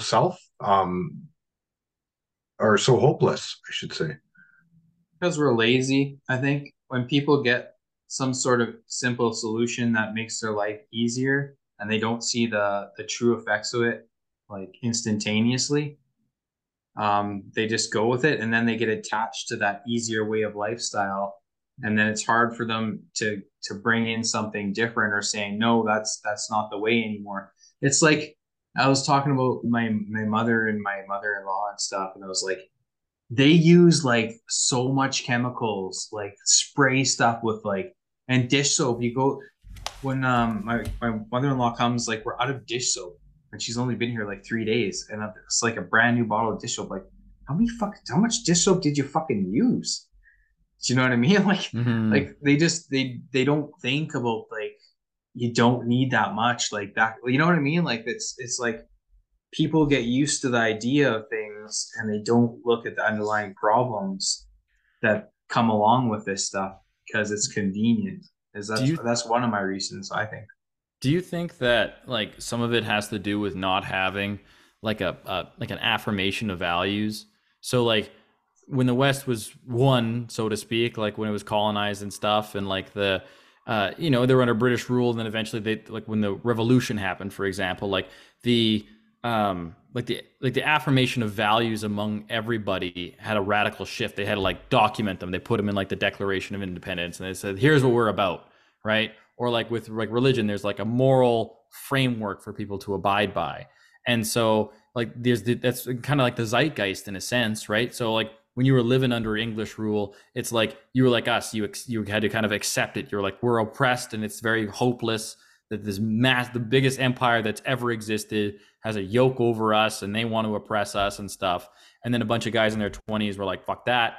And then there was this radical shift in enough people's desire to affirm a different set of values and uphold them together, that they were able to win and foster a society that was way more free and better for a longer period of time and brought about a bunch of prosperity. But over time, those values are lost or they're subverted. You get the woke ideology, you get the destruction of the nuclear family, and like systems of value broke down. People aren't religious anymore. People aren't in homes that have traditions, right? They don't have a set of values. They're not taught a history where they understand what values like their founding fathers or like people who made their constitution have.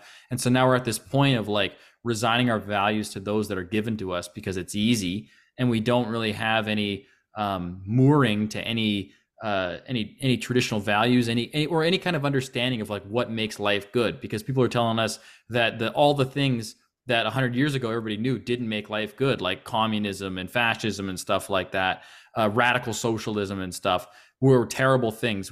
Anybody who lived through Pol Pot or through Stalin or through Mao, right, knew that this was terrible. And that's right, and that's what makes us so weak as a society, is that we've been spread so thin, and we've had things so good that, and like you're saying, Blaine, like the moral values that they've had in the old days because of communism or religion or what have you, those are now washed. So like, let me give you an example. Like, even like our technology, right? You'd think, in my mind, that since everything that surrounds us is technological, right, and it's come so fast, that they would start teaching this in school as like from a younger age, that kids need to learn about how computer coding works, how a computer or any sort of like mechanical or computer devices work, like get a basic understanding, but they don't. So if society shuts down tomorrow, no one's going to know how to fix fucking anything because they've never been taught that shit, yet we depend on it to run our day-to-day lives. And I'm sorry, I guess it's a little bit off topic of what you're saying, Blaine, but it's okay. Like it just kind of sparked in my mind for what you're saying. So like the moral of what I'm trying to say is like, we don't have any values anymore. Everything's just spread all over the place, and all our ideas have just sprouted in every different direction, that we don't have a moral code to follow. And that's what we should bring back in so many different ways, either government or religion. And I know Nathan and I have talked about this on previous podcasts about the recycling, right? And it was, I don't know if we had this good idea, as where like, I don't know if you remember this, Nate, this was like 100 episodes ago, whereas like, you should have for these plastics and stuff, you should have like everyone should have, I can't bring it all back right now, but let's say, like, say for example, you have a quota of plastics. You're allowed this much plastic from the grocery store when you check out. And if you don't bring that stuff back, then you don't get your points or whatever. You come back, say your points, oh, I've recycled this much plastic as I've taken out. Okay, sure, you're reset. You can get this much plastic out again. If not, you have to pay a fine and you don't get your deposit back. So, that, but we don't have that incentive. It's more of a free-for-all right now. It's like you can do it if you want, and people are profiting on that, so they keep quiet about it. Totally, I just totally watched what you're saying, Blaine, but you can bring the beat back. No, I think I just want to dovetail into there. I think we need to do that, but not with plastics. I don't give a shit about the environment at all anymore. As we're not prioritizing ourselves at all on environmental. It's all about who has control and who has money. It has nothing to do with saving any air or any living being for that matter. But we do need to do that with drugs.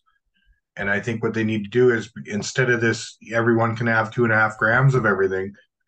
They need to be like, oh no, you came back. Oh, you didn't kill anybody with those drugs you got last week. Okay, you're not getting any this week. If we didn't give you enough to kill a lot of people last week, you're not getting any more this week.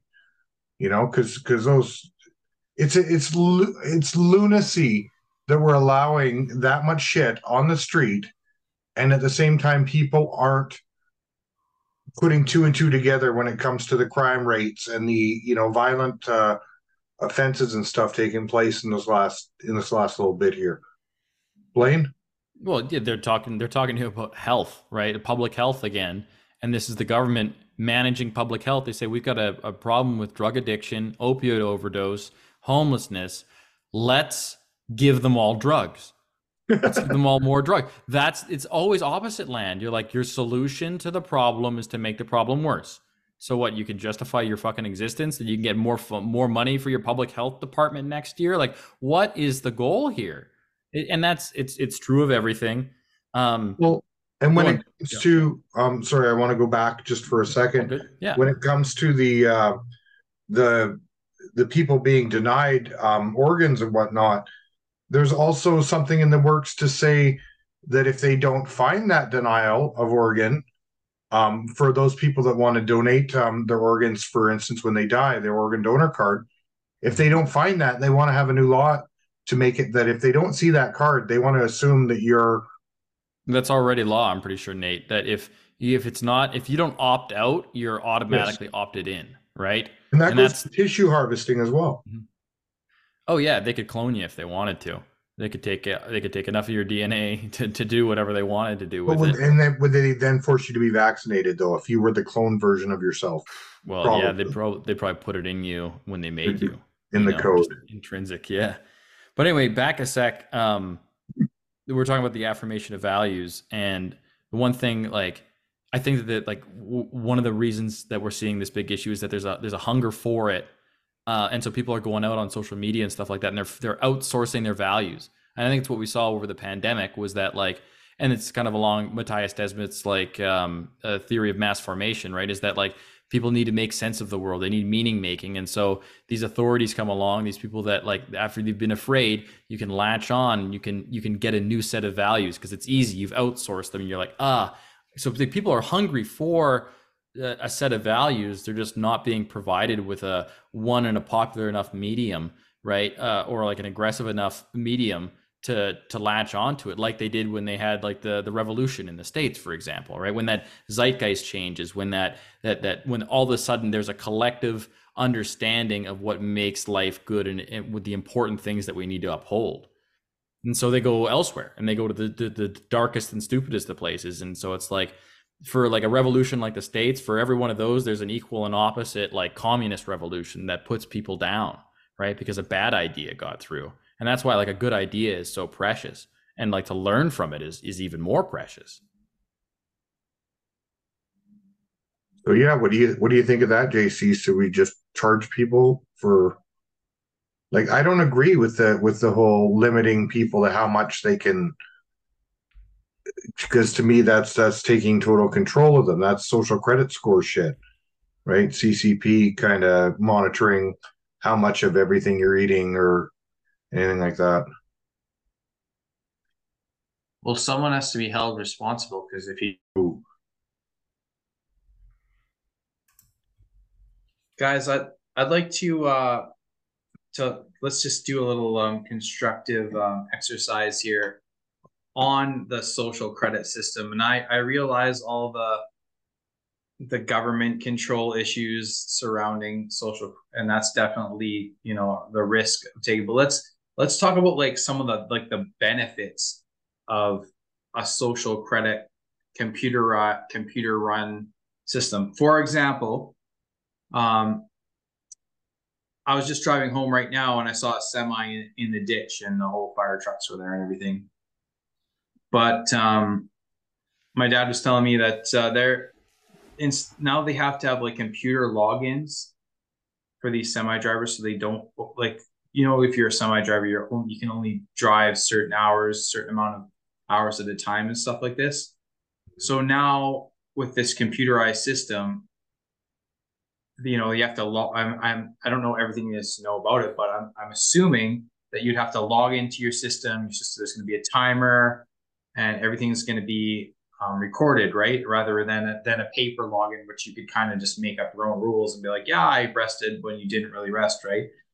So that's like a kind of like a little example of how a computerized system could take credit for making things better, in a sense, because now these drivers won't drive overtired, because if powers that be check into scan their system and be like, hey, you're past you're over your time limit here, like they can be fined or whatever. So it's kind of like a deterrent for them to make the roads unsafe. Do you know what I mean? Like, so that's just like one little tiny example. I mean, I know China is like crazy overboard on this stuff, but I mean, like right now, someone owes me money and they're refusing to pay on a product that they've already used. I'm like, I wish there was a credit system for them, where just like I can be like, hey, they didn't pay, like almost like putting a lien on a house, right? Like if you did some work on a house, someone's gonna go sell the house, but they haven't paid for the work that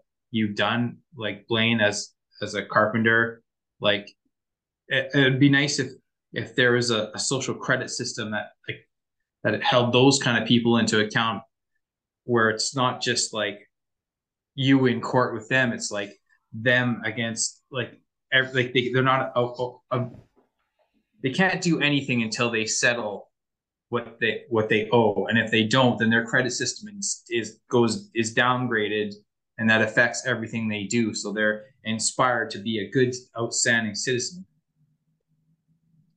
Okay, no, totally. I'm with you here.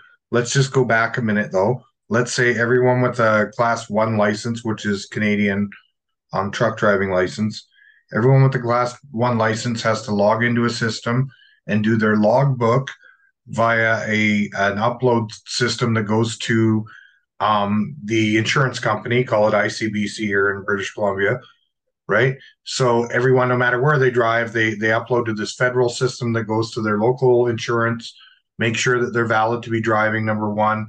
Then they log into this logbook. They must have to stop to log in their rest time. So they must have to log in again to do their rest time and all that kind of stuff. Okay. But let's say a scenario happens where bad weather in Canada, so the driver's taking longer to drive his route, which happens, right? It's natural occurrence. Then, like you said, driver hits the ditch. Well, now they got to call a tow truck out. But because the weather's been so bad and we got this new digital system, every class 1 driver has to log in instead of just doing your regular logbook, which allows you to drive whatever hours locally, 13 hours or whatnot. Now there's a federal system where you have to log in, and they log in and find out, oh no, they're over their hours by 10 minutes. So now they can't go out and respond, and there's no way around that app per se. Okay, we're getting into a time right now where that system could then impede you from being able to operate your vehicle and literally shut down the vehicle, connected to that account if that was the case, right? So not only that, but what worries me, anytime anybody says, well, yeah, it's easier and it's more convenient to have the McDonald's points counted on the card or on the app than it is to just have the little Monopoly board you gotta keep in your pocket, right? But where I worry is that somebody, and you can call it the human interference factor, because it's not a human error factor, but a human could literally get in there and hack that system and lock every class 1 driver out from hitting the road, or open it up so that everybody can, break the rules for a limited amount of time, right? So that's what concerns me with the progress of putting too much dependency on technology in itself. We should always have a manual override for every system that we have and that we've created. We're not that advanced of a technology that, I believe we should ever be allowing technology to, to run those things, especially when it comes to logbooks in a truck, because there's times where unexpectedly you get a flat tire. Well, guess what? You're now on rest. So of course, it's convenient to log into the phone, but it also takes a minute to log into the phone. Whereas in your logbook, it takes probably less time to grab that out and grab your pen and draw that line in the appropriate spot, right? So it's tough as a professional driver when you have to keep your books up to date, because if you get pulled over and you haven't made your last update before you let your wheels roll, you'd be fined right there just for doing that, right? So say you were on rest, but you didn't mark down that you were back on driving and you get pulled over, well, you're in trouble, right? So... Well, there's also another pernicious kind of aspect to this insurance driver app relationship, because like I think it's Allstate in the States or one of these big insurance companies, their phone app is tracking you when you drive and it's seeing if you're going over the speed limit. Uh, and so from that, it's able to like impact your rates. And so it's a negative, it's literally a social credit score, right? Like if you're following these prescribed rules or ways of being, then you're good. But it's watching you all the time, and that's like the creepiest aspect of it, because you could just imagine how that could bleed into like the rest of your life. And then you're just being Well, how tracked many everywhere you go, which is something that we knew, but it's like how that data is going on to being used, and like that's one element that's already like pretty creepy, and I can envision 1,000 other that are like way worse. Well, I wonder if there's ever been studies to say how many accidents are created when instead of keeping up with traffic and going over the limit, people, start slowing down to the exact speed limit, because I'm pretty sure there'd be a whole lot more accidents on the road if everyone was just doing the speed limit. That's where I bring up that Allstate thing is, did they compare it to the data they had from all the other vehicles there to say that, hey, those drivers were only going over the speed because they had to keep up with traffic, right? And we Well, we this all is live in areas like that where, yeah, the posted speed's 80, everyone's doing 90. But if you do 80, shit, you're getting honked at, lights flashed, everything, right? Fingered, the whole works. So. well, not just that. This is what they found is that like they've done a bunch of studies when they've removed speed limits from areas completely just to see what happened, Autobahn, but also like studies in the States and stuff. And they've shown that when you remove speed limits, people naturally end up driving the same speed on the roads. It's just like kind of like a human instinct, like whatever's comfortable, what feels comfortable on that road for most vehicles and most people was a consistent speed. It was like on a flat, dry, straight stretch of road, 80 miles an hour was like the common speed that everybody felt comfortable driving. But what they found was that when they implemented any speed limits, they found that there's people who are willing to abide by the speed limits and people who are willing to break it, and it's the difference in speeds that you have that cause the majority of accidents. And so you can reduce accidents by removing speed limits. And this is like just what's been shown. Of course, like people are going to look to the whole narrative like speed kills that, enabled like if you're talking about perverse incentives, it's like the quotas system with speeding tickets, right? It becomes a revenue generating tool for the department. They can justify by how many people they pull over for how much funding they need next year. And they're providing money back into the system, which costs a ton of money. So they're using it for their own benefit. So there's a perverse incentive there. And so like this could be expanded in all kinds of different ways. And we see it all the time. And that's what, bringing it back a little bit to that, like Allstate insurance and stuff like that. It's like, what about the future where you have a government app that is monitoring your speed, and when you break the speed limit, you're getting a fine, you're getting a penalty on your social credit score, or you're living on the street suddenly. Yeah. And so like, I mean, speed kills in a different sense there, but yeah, in the well, my other concern with the whole thing with allowing that is I've questioned for a while now. We have these speed triggered cameras at some of our intersections here in the city, where if you're going over, I think it's 10 over the limit, if you're doing 70K in a 60 zone through that intersection, it flashes. But yet I still see people with tinted out windows all around their vehicle and dark tinted out windows all around their vehicle, and the cover up plate on their back plate of their vehicle as well. I know most people bought those for tolls or whatnot, but that works the same with those cameras, I believe. I don't know. Is there not like, isn't there a law to say that, they can pull them over and say, hey, you can't have that, you're covering up your license plate? Like, to me, it was the same with these damn bike racks. If you fly through that intersection and you got a bike rack, even with no bikes on it, you can't read the plate.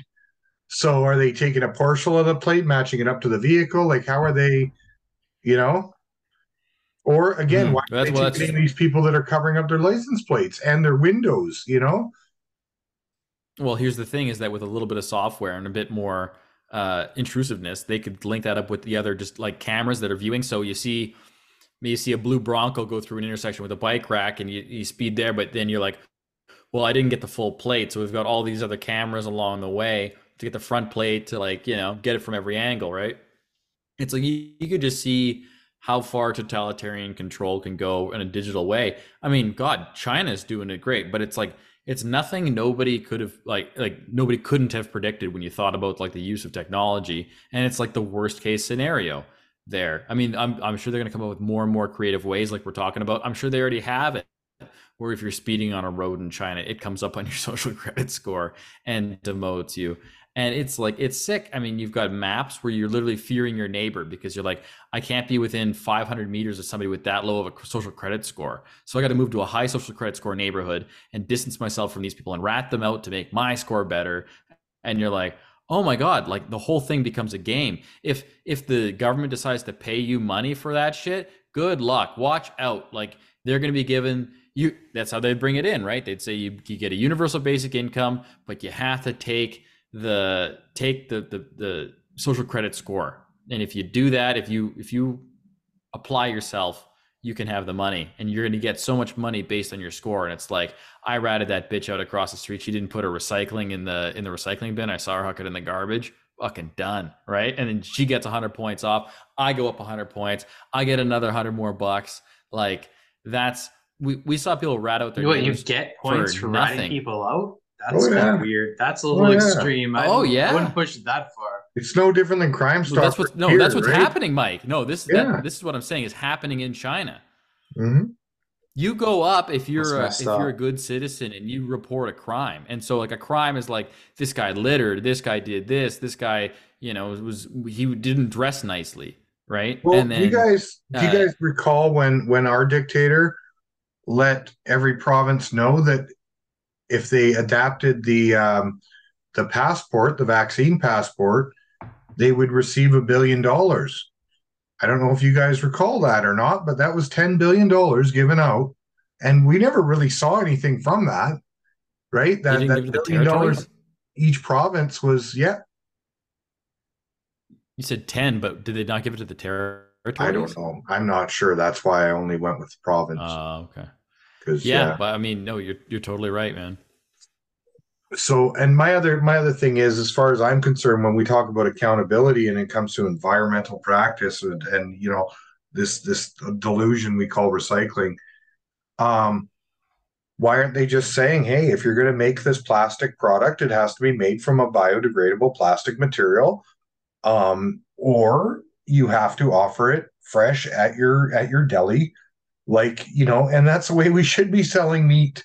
That's the way we should be selling, everything, vegetables, all of it. I don't understand why, we're at the point where it's cheaper to buy a bag of broccoli florets already done in the bag than it is to buy real broccoli. Like it's ass backwards a lot of times, when in reality it should be that simple. You should have broccoli florets and you should have broccoli on the stalk, right there in the grocery store.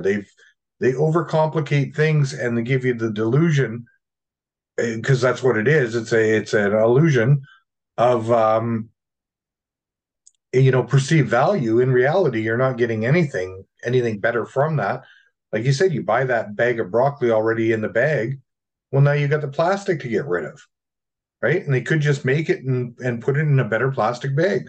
Or no, here, it's wholesale. You're buying it and you're looking after it yourself, You pick broccoli, for instance. I don't know. When it comes to the meats and stuff, it's like I said with marijuana years ago. When they legalized the marijuana, I didn't expect it to get more bulky in waste. I expected that if they legalized marijuana, we'd have pot shops with jars of it on the counter, and the cafe that you go into and you get a pot muffin and a pot brewed coffee or some shit. And you like the Netherlands or something. Out. I didn't expect it to be sold in these giant freaking plastic tubs, or these impossible to get into freaking foil and plastic cellophane containers. Blaine, what were you saying? Sorry, it's just the biggest. Oh, I was just agreeing with you. It's such a total farce that like they had to have like it weighs more. The plastic weighs more than the joint that you buy. It's just like it is an incredible amount of waste, and it drives the price up, needlessly. But yeah, it's just like when you go to buy tomatoes, they're on display, and you can squeeze a tomato. You can this is the cantaloupe for me. I rarely ever put a filter on my joints, and I'm pretty good at rolling them. You know, the only time to put a paper filter on the end of your joint is when it was a greasy strain.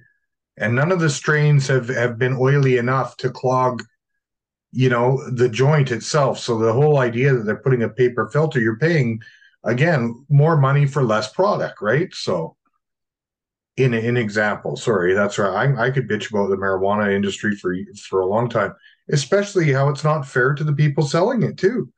Because now they have like an expiry on weed. Like what? Well, I was gonna say, it's just like when you go to buy tomatoes or a cantaloupe, you get to like look at each one. It's like I can't look at the buds. That we were like in. I was living in the West Kelowna when it was like quasi legal before they legalized it, and like the indigenous places there could have like these pot shops, and they weren't getting shut down. And you could go into any of them, and they had just these glass or plastic jars all lined up, and they'd pop one, and you go and you whiff it, and you're like, I'll take that bud right there. And then weigh it out, and whatever it came to is like what you paid for it. And you were like, happy as a pig in shit. You're like, that one looks great. Because this one, you don't even know what it looks like. It's in a completely sealed dark package. So you're like, I don't know what I'm getting. And I've bought some in just like the little jar, some nugs in the plastic, hard plastic jar. And I open it up, and it's just like these little micro buds. They're smaller than a pinky fingernail. They're like half a pinky fingernail on an infant. And it's just dust, right? You just pour it out, and it's dry as fuck. You look at it, it's packaged 2 years ago, and you're like, well, like I don't know what to say here. Every time I went to a dealer, I'd be like, I'd get like a nice fresh bunch of buds, you know. It's every time I went to these quasi legal places, it was the same. Mm. And now we don't even have that selection. You're like, what have we become? Why, if it's Even legal, their then what's the issue? catalogs, even their catalogs, there's a random picture on there, but who knows where it's coming from? You know, it's not like they actually have a description next to every product. Really, it's more, you know, it's potency percentage and all this other crazy shit. And none, You yeah. know, it's Maybe I've it's developed some such a guy's full-time dependency. job. Maybe I've It's some guy's developed such a full. dependency that there's just no more good weed anymore. I've had the best, and now I'll never have as good a weed anymore. It's fair. What were you saying there, Blaine? Sorry, yeah, no. There's this. I just know that there's like a few people, at least it's their job in the government to like come up with the packaging regulations and to come up with and like and changes to the ad that they have to put on there, right? They're like, what's the new warning? And they have to like justify their existence. They're like, fuck, we already got the cans, we got the canisters, we got the warning. Like, we're going to be out of a job here pretty soon. Like, we've already done it. So they have to like try and stay relevant, and they're like, it has to have a zipper that's impossible to, like, that weird little plastic thing. They've got to be able to pinch it from 3 sides, 4 sides, 5 sides, 6 masks. Like, they can't fucking stop, man. They're like, this is a cash cow. That's the question back at you there, Mike. Where do they end with all of this craziness? If they say, for instance, that you can only buy so much shit wrapped in so much cellophane, and in which case you won't be able to buy a carton of milk next week, where do they end with that? It's already bad. It's like I agree with what you're saying before. They should put all their efforts into biodegradable stuff. If this is the status quo that they want to stay on, then they at least have the stuff that. Then you can do whatever you want, throw it away, recycle it, whatever. At least we know it's going to be biodegradable. Like, how come they aren't doing billions? Throw $1 billion at it, and then they come up with the new stuff and say everyone has to use this stuff. That's it. The old stuff's out. Don't just if we're supposed to be bags, some don't. Some can stay, some can't. We don't count that stuff. We only count plastic straws. It's all like, what the fuck's going on here? Well, and again, if we're all going to be accountable, and we want accountability, then, and we also want to do our part as far as Canadians, why isn't the government, like you say, why don't they hand out $1 billion and say, okay, we want some company to bid on this $1 billion contract to produce all the plastic trays for the chicken, the biodegradable plastic trays for the chicken in the grocery stores in Canada. And we won't accept any product coming from China, for instance. I caught a picture. There's this really cool, I'm going to share with you guys before we go here. 25 awkward moments that were caught on camera. And one of them is a 2 year old boy. And he's got a a shipping container that's splitting. The ship is full of these shipping containers, and they're literally splitting as before they fall into the water. And quick count here, there's 10, 15, 20, yeah, so 40 of them, 20 on each side, just splitting and going in the ocean. But again, who's being held accountable for those kind of incidences, right? And when it is, it's, oh, well, here's this quick little slap on the PP until next time. We want you to get re-educated. We were talking about Jordan Peterson before you jump back on here, Mike. Oh, damn. I missed a good part. Damn. Well, to me, it is crazy how many people are like, and not how many, but it just, I don't know. To me, it's crazy that anybody would have anything negative to say about the fact that the guy is being censored. And freedom of information or freedom of expression, at least. When you have a teacher like that being told, from what I understand, it's the College of Physicians, correct? Psychologist, wasn't it? Psychology. Okay, so it's the College of Psychology. So is it because of his teaching or is it because of psychology? Like, is he not because of his public statements that he's made as a practicing psychologist? So he's had public opinions. So they're worried about how that reflects on the community of psychology. Well, I think it's about his license to, and yeah. I kind of I'm on the fence about this, because if he wants to practice his practice, he has to be able to accept anybody from any walk of life, right? As a psychologist, right? Like anybody who walks in his office and sits in his chair. But meanwhile, he's stating his own public opinion on this and that and the next thing. Well, maybe that goes, you're not supposed to, I feel like you can't have both worlds. You either be a psychologist and keep your mouth shut, as Doc was privileged to be quiet, or you become the spokesperson for whatever your ideals are. I mean, he's rich enough as it is. I think he's saying that other psychologists are endorsing stuff like gender ideology, for example, right? And that he sees that as a moral hazard for the profession, that it's a perversion of psychology, for instance. So I think in that sense, he's speaking in his capacity as a psychologist, as a critique on his field, because he feels like they're doing harm. And so some would say it would be really nice if a lot of doctors didn't just toe the line during the pandemic when they knew better, right? And they spoke out and said, hey, this is wrong. And the doctors that did are our heroes, right? So I think in a sense that, when he's talking about things like that, it's probably in service to what he believes is right for physicians, and that's fine. But you have the right to say that, and his clients, but taking his own private clients. Exactly. But he can't be part of a group that says no. We don't want that. One at a time. Sorry, Blaine. I didn't mean to be rude. No, it's okay. No, you go ahead. I don't think you can be, if you're part of a group that says we don't want you to do that, and he says, well, I don't agree with that. Well, then get the fuck out. You know what I mean? Then go do your own thing. Go start your own practice. And but this is the thing, right or wrong. But if they're going to pull his license, though, they're in charge of his license, so he can't start a private psychology practice without being in contrivance of the regulationary body, right? So he's trying to say, hey, my profession is involved in mutilating children and affirming that, and that's not something that I agree with.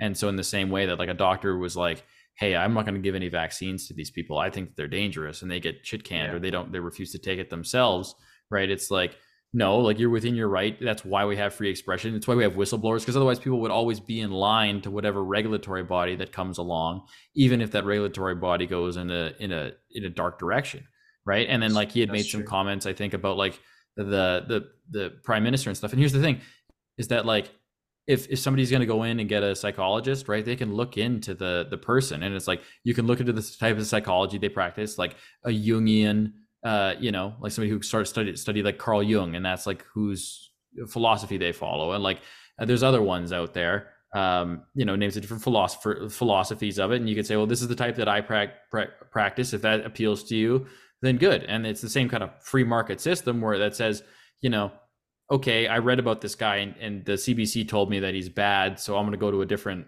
psychologist, right? So it's they're inferring that he's the one that's doing harm when he's saying that the other psychologists are doing harm. So you kind of get a weird state here when it's like, well, disagreement's good in sciences, and if psychology is a science, then you're going to want healthy debate, and so to have those opinions is fine. And then if you're a human being, you're a voting citizen, like you're allowed to have a public voice on whatever, right? As long as like you're not talking about your clients, you're not in violation of any oath. If you want to go and run to be a conservative or an NDP or a liberal after your tenure or during your tenure, and as a psychologist or whatever, then like you have that right to around here. So I think it's only to the good, because people get to choose, man. It's not like you're forced to get a psychologist, like in the same way that you're like forced to a doctor. It's not like the government says you have to take this one.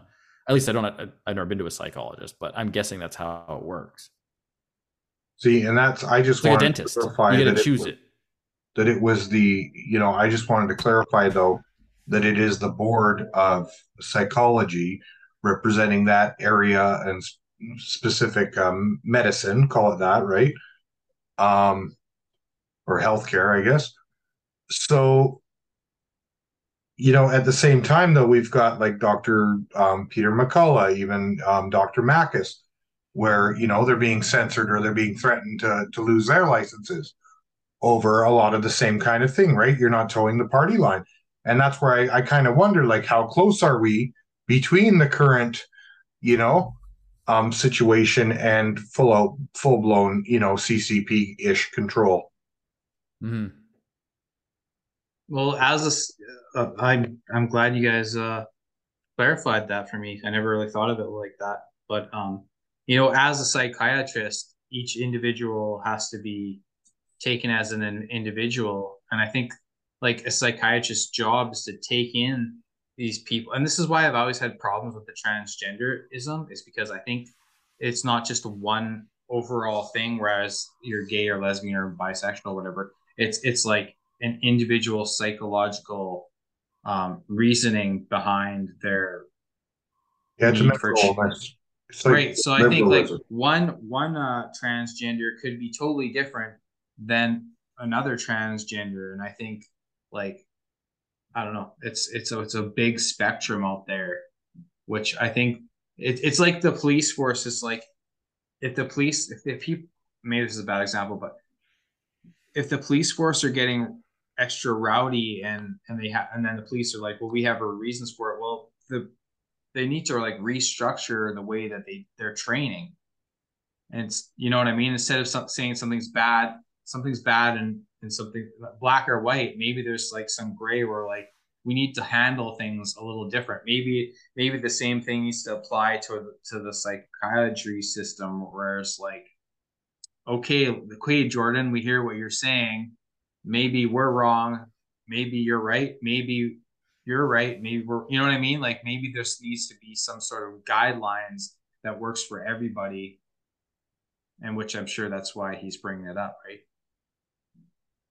Well, I think that in terms of like you were saying earlier about his ability to like take on different clients or whatever. It's like, I don't think he's ever said like, oh, I won't see any liberal clients, or I don't like liberals. It's like he doesn't like Justin Trudeau, for example. So it's like there's no picking or choosing or discriminating, because it's like the doctor. You don't care if your doctor is a Republican or a Democrat. You just care if he's good, right? And like he's not going to care one way about you either, right? Because it's like they have a job to do, and so you go in there, and so if you got a transgender person, I'm sure he'd like ask him what that's about, and act professionally, because I'm sure that like that's what that kind of person is supposed to do as a psychologist in their practice, right? So to be against it and to be a public figure, like no issue there. I think there's maybe a good in the sense that there's a community a body. I don't know if like a regulatory agency is the greatest thing, because regulations are kind of annoying, but like if you ascribe to an organization and they support you, and that organization's whole thing is to vet you for quality,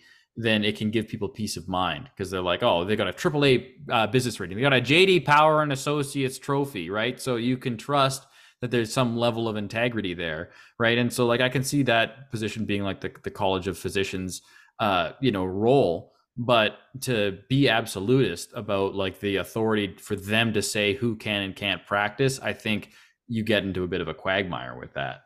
And obviously so, right? Because it's like this organization can censor somebody based on political speech or free speech in a nation that's supposed to allow freedom of expression. Mm-hmm. But let's say, for example, you had this person transgender and they call the phone. Let's see, I want the psychiatrist. Okay, come on. So they walk in the door and there's Jordan Peterson. They're like, oh, fuck. This is the guy who's against it. Now they get all fucked up. Like, is that how you'd want to run your like? Do you know what I mean? But why is somebody walking in there that doesn't know, right? Like sitting down and then like, why do they have to go through with it?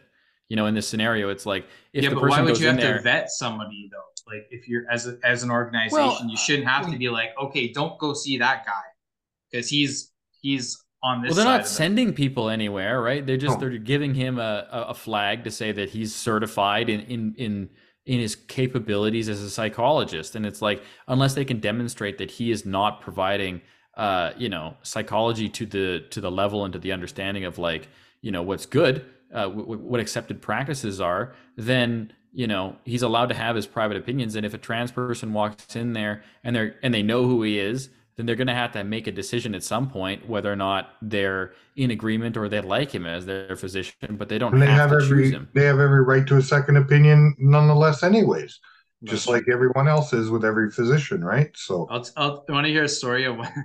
I'll give you an example of what I thought was ridiculous. So I went to see a psychiatrist once. I didn't pay for it. It was kind of like this. The doctor recommended you go see this guy.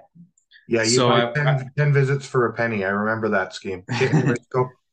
So, because I had issues with anxiety, as many humans do. So I like go into this guy's house. His office is in his house, right?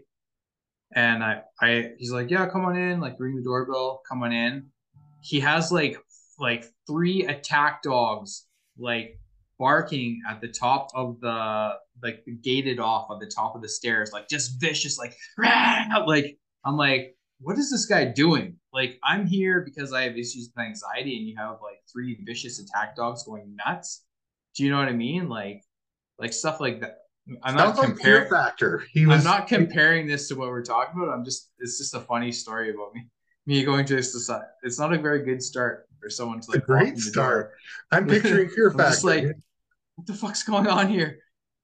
I'm like, who is this guy? Who qualified this guy to deal with people with anxiety when he doesn't understand? You should not have attack dogs at your fucking front door when your clients are coming in. Like, fuck.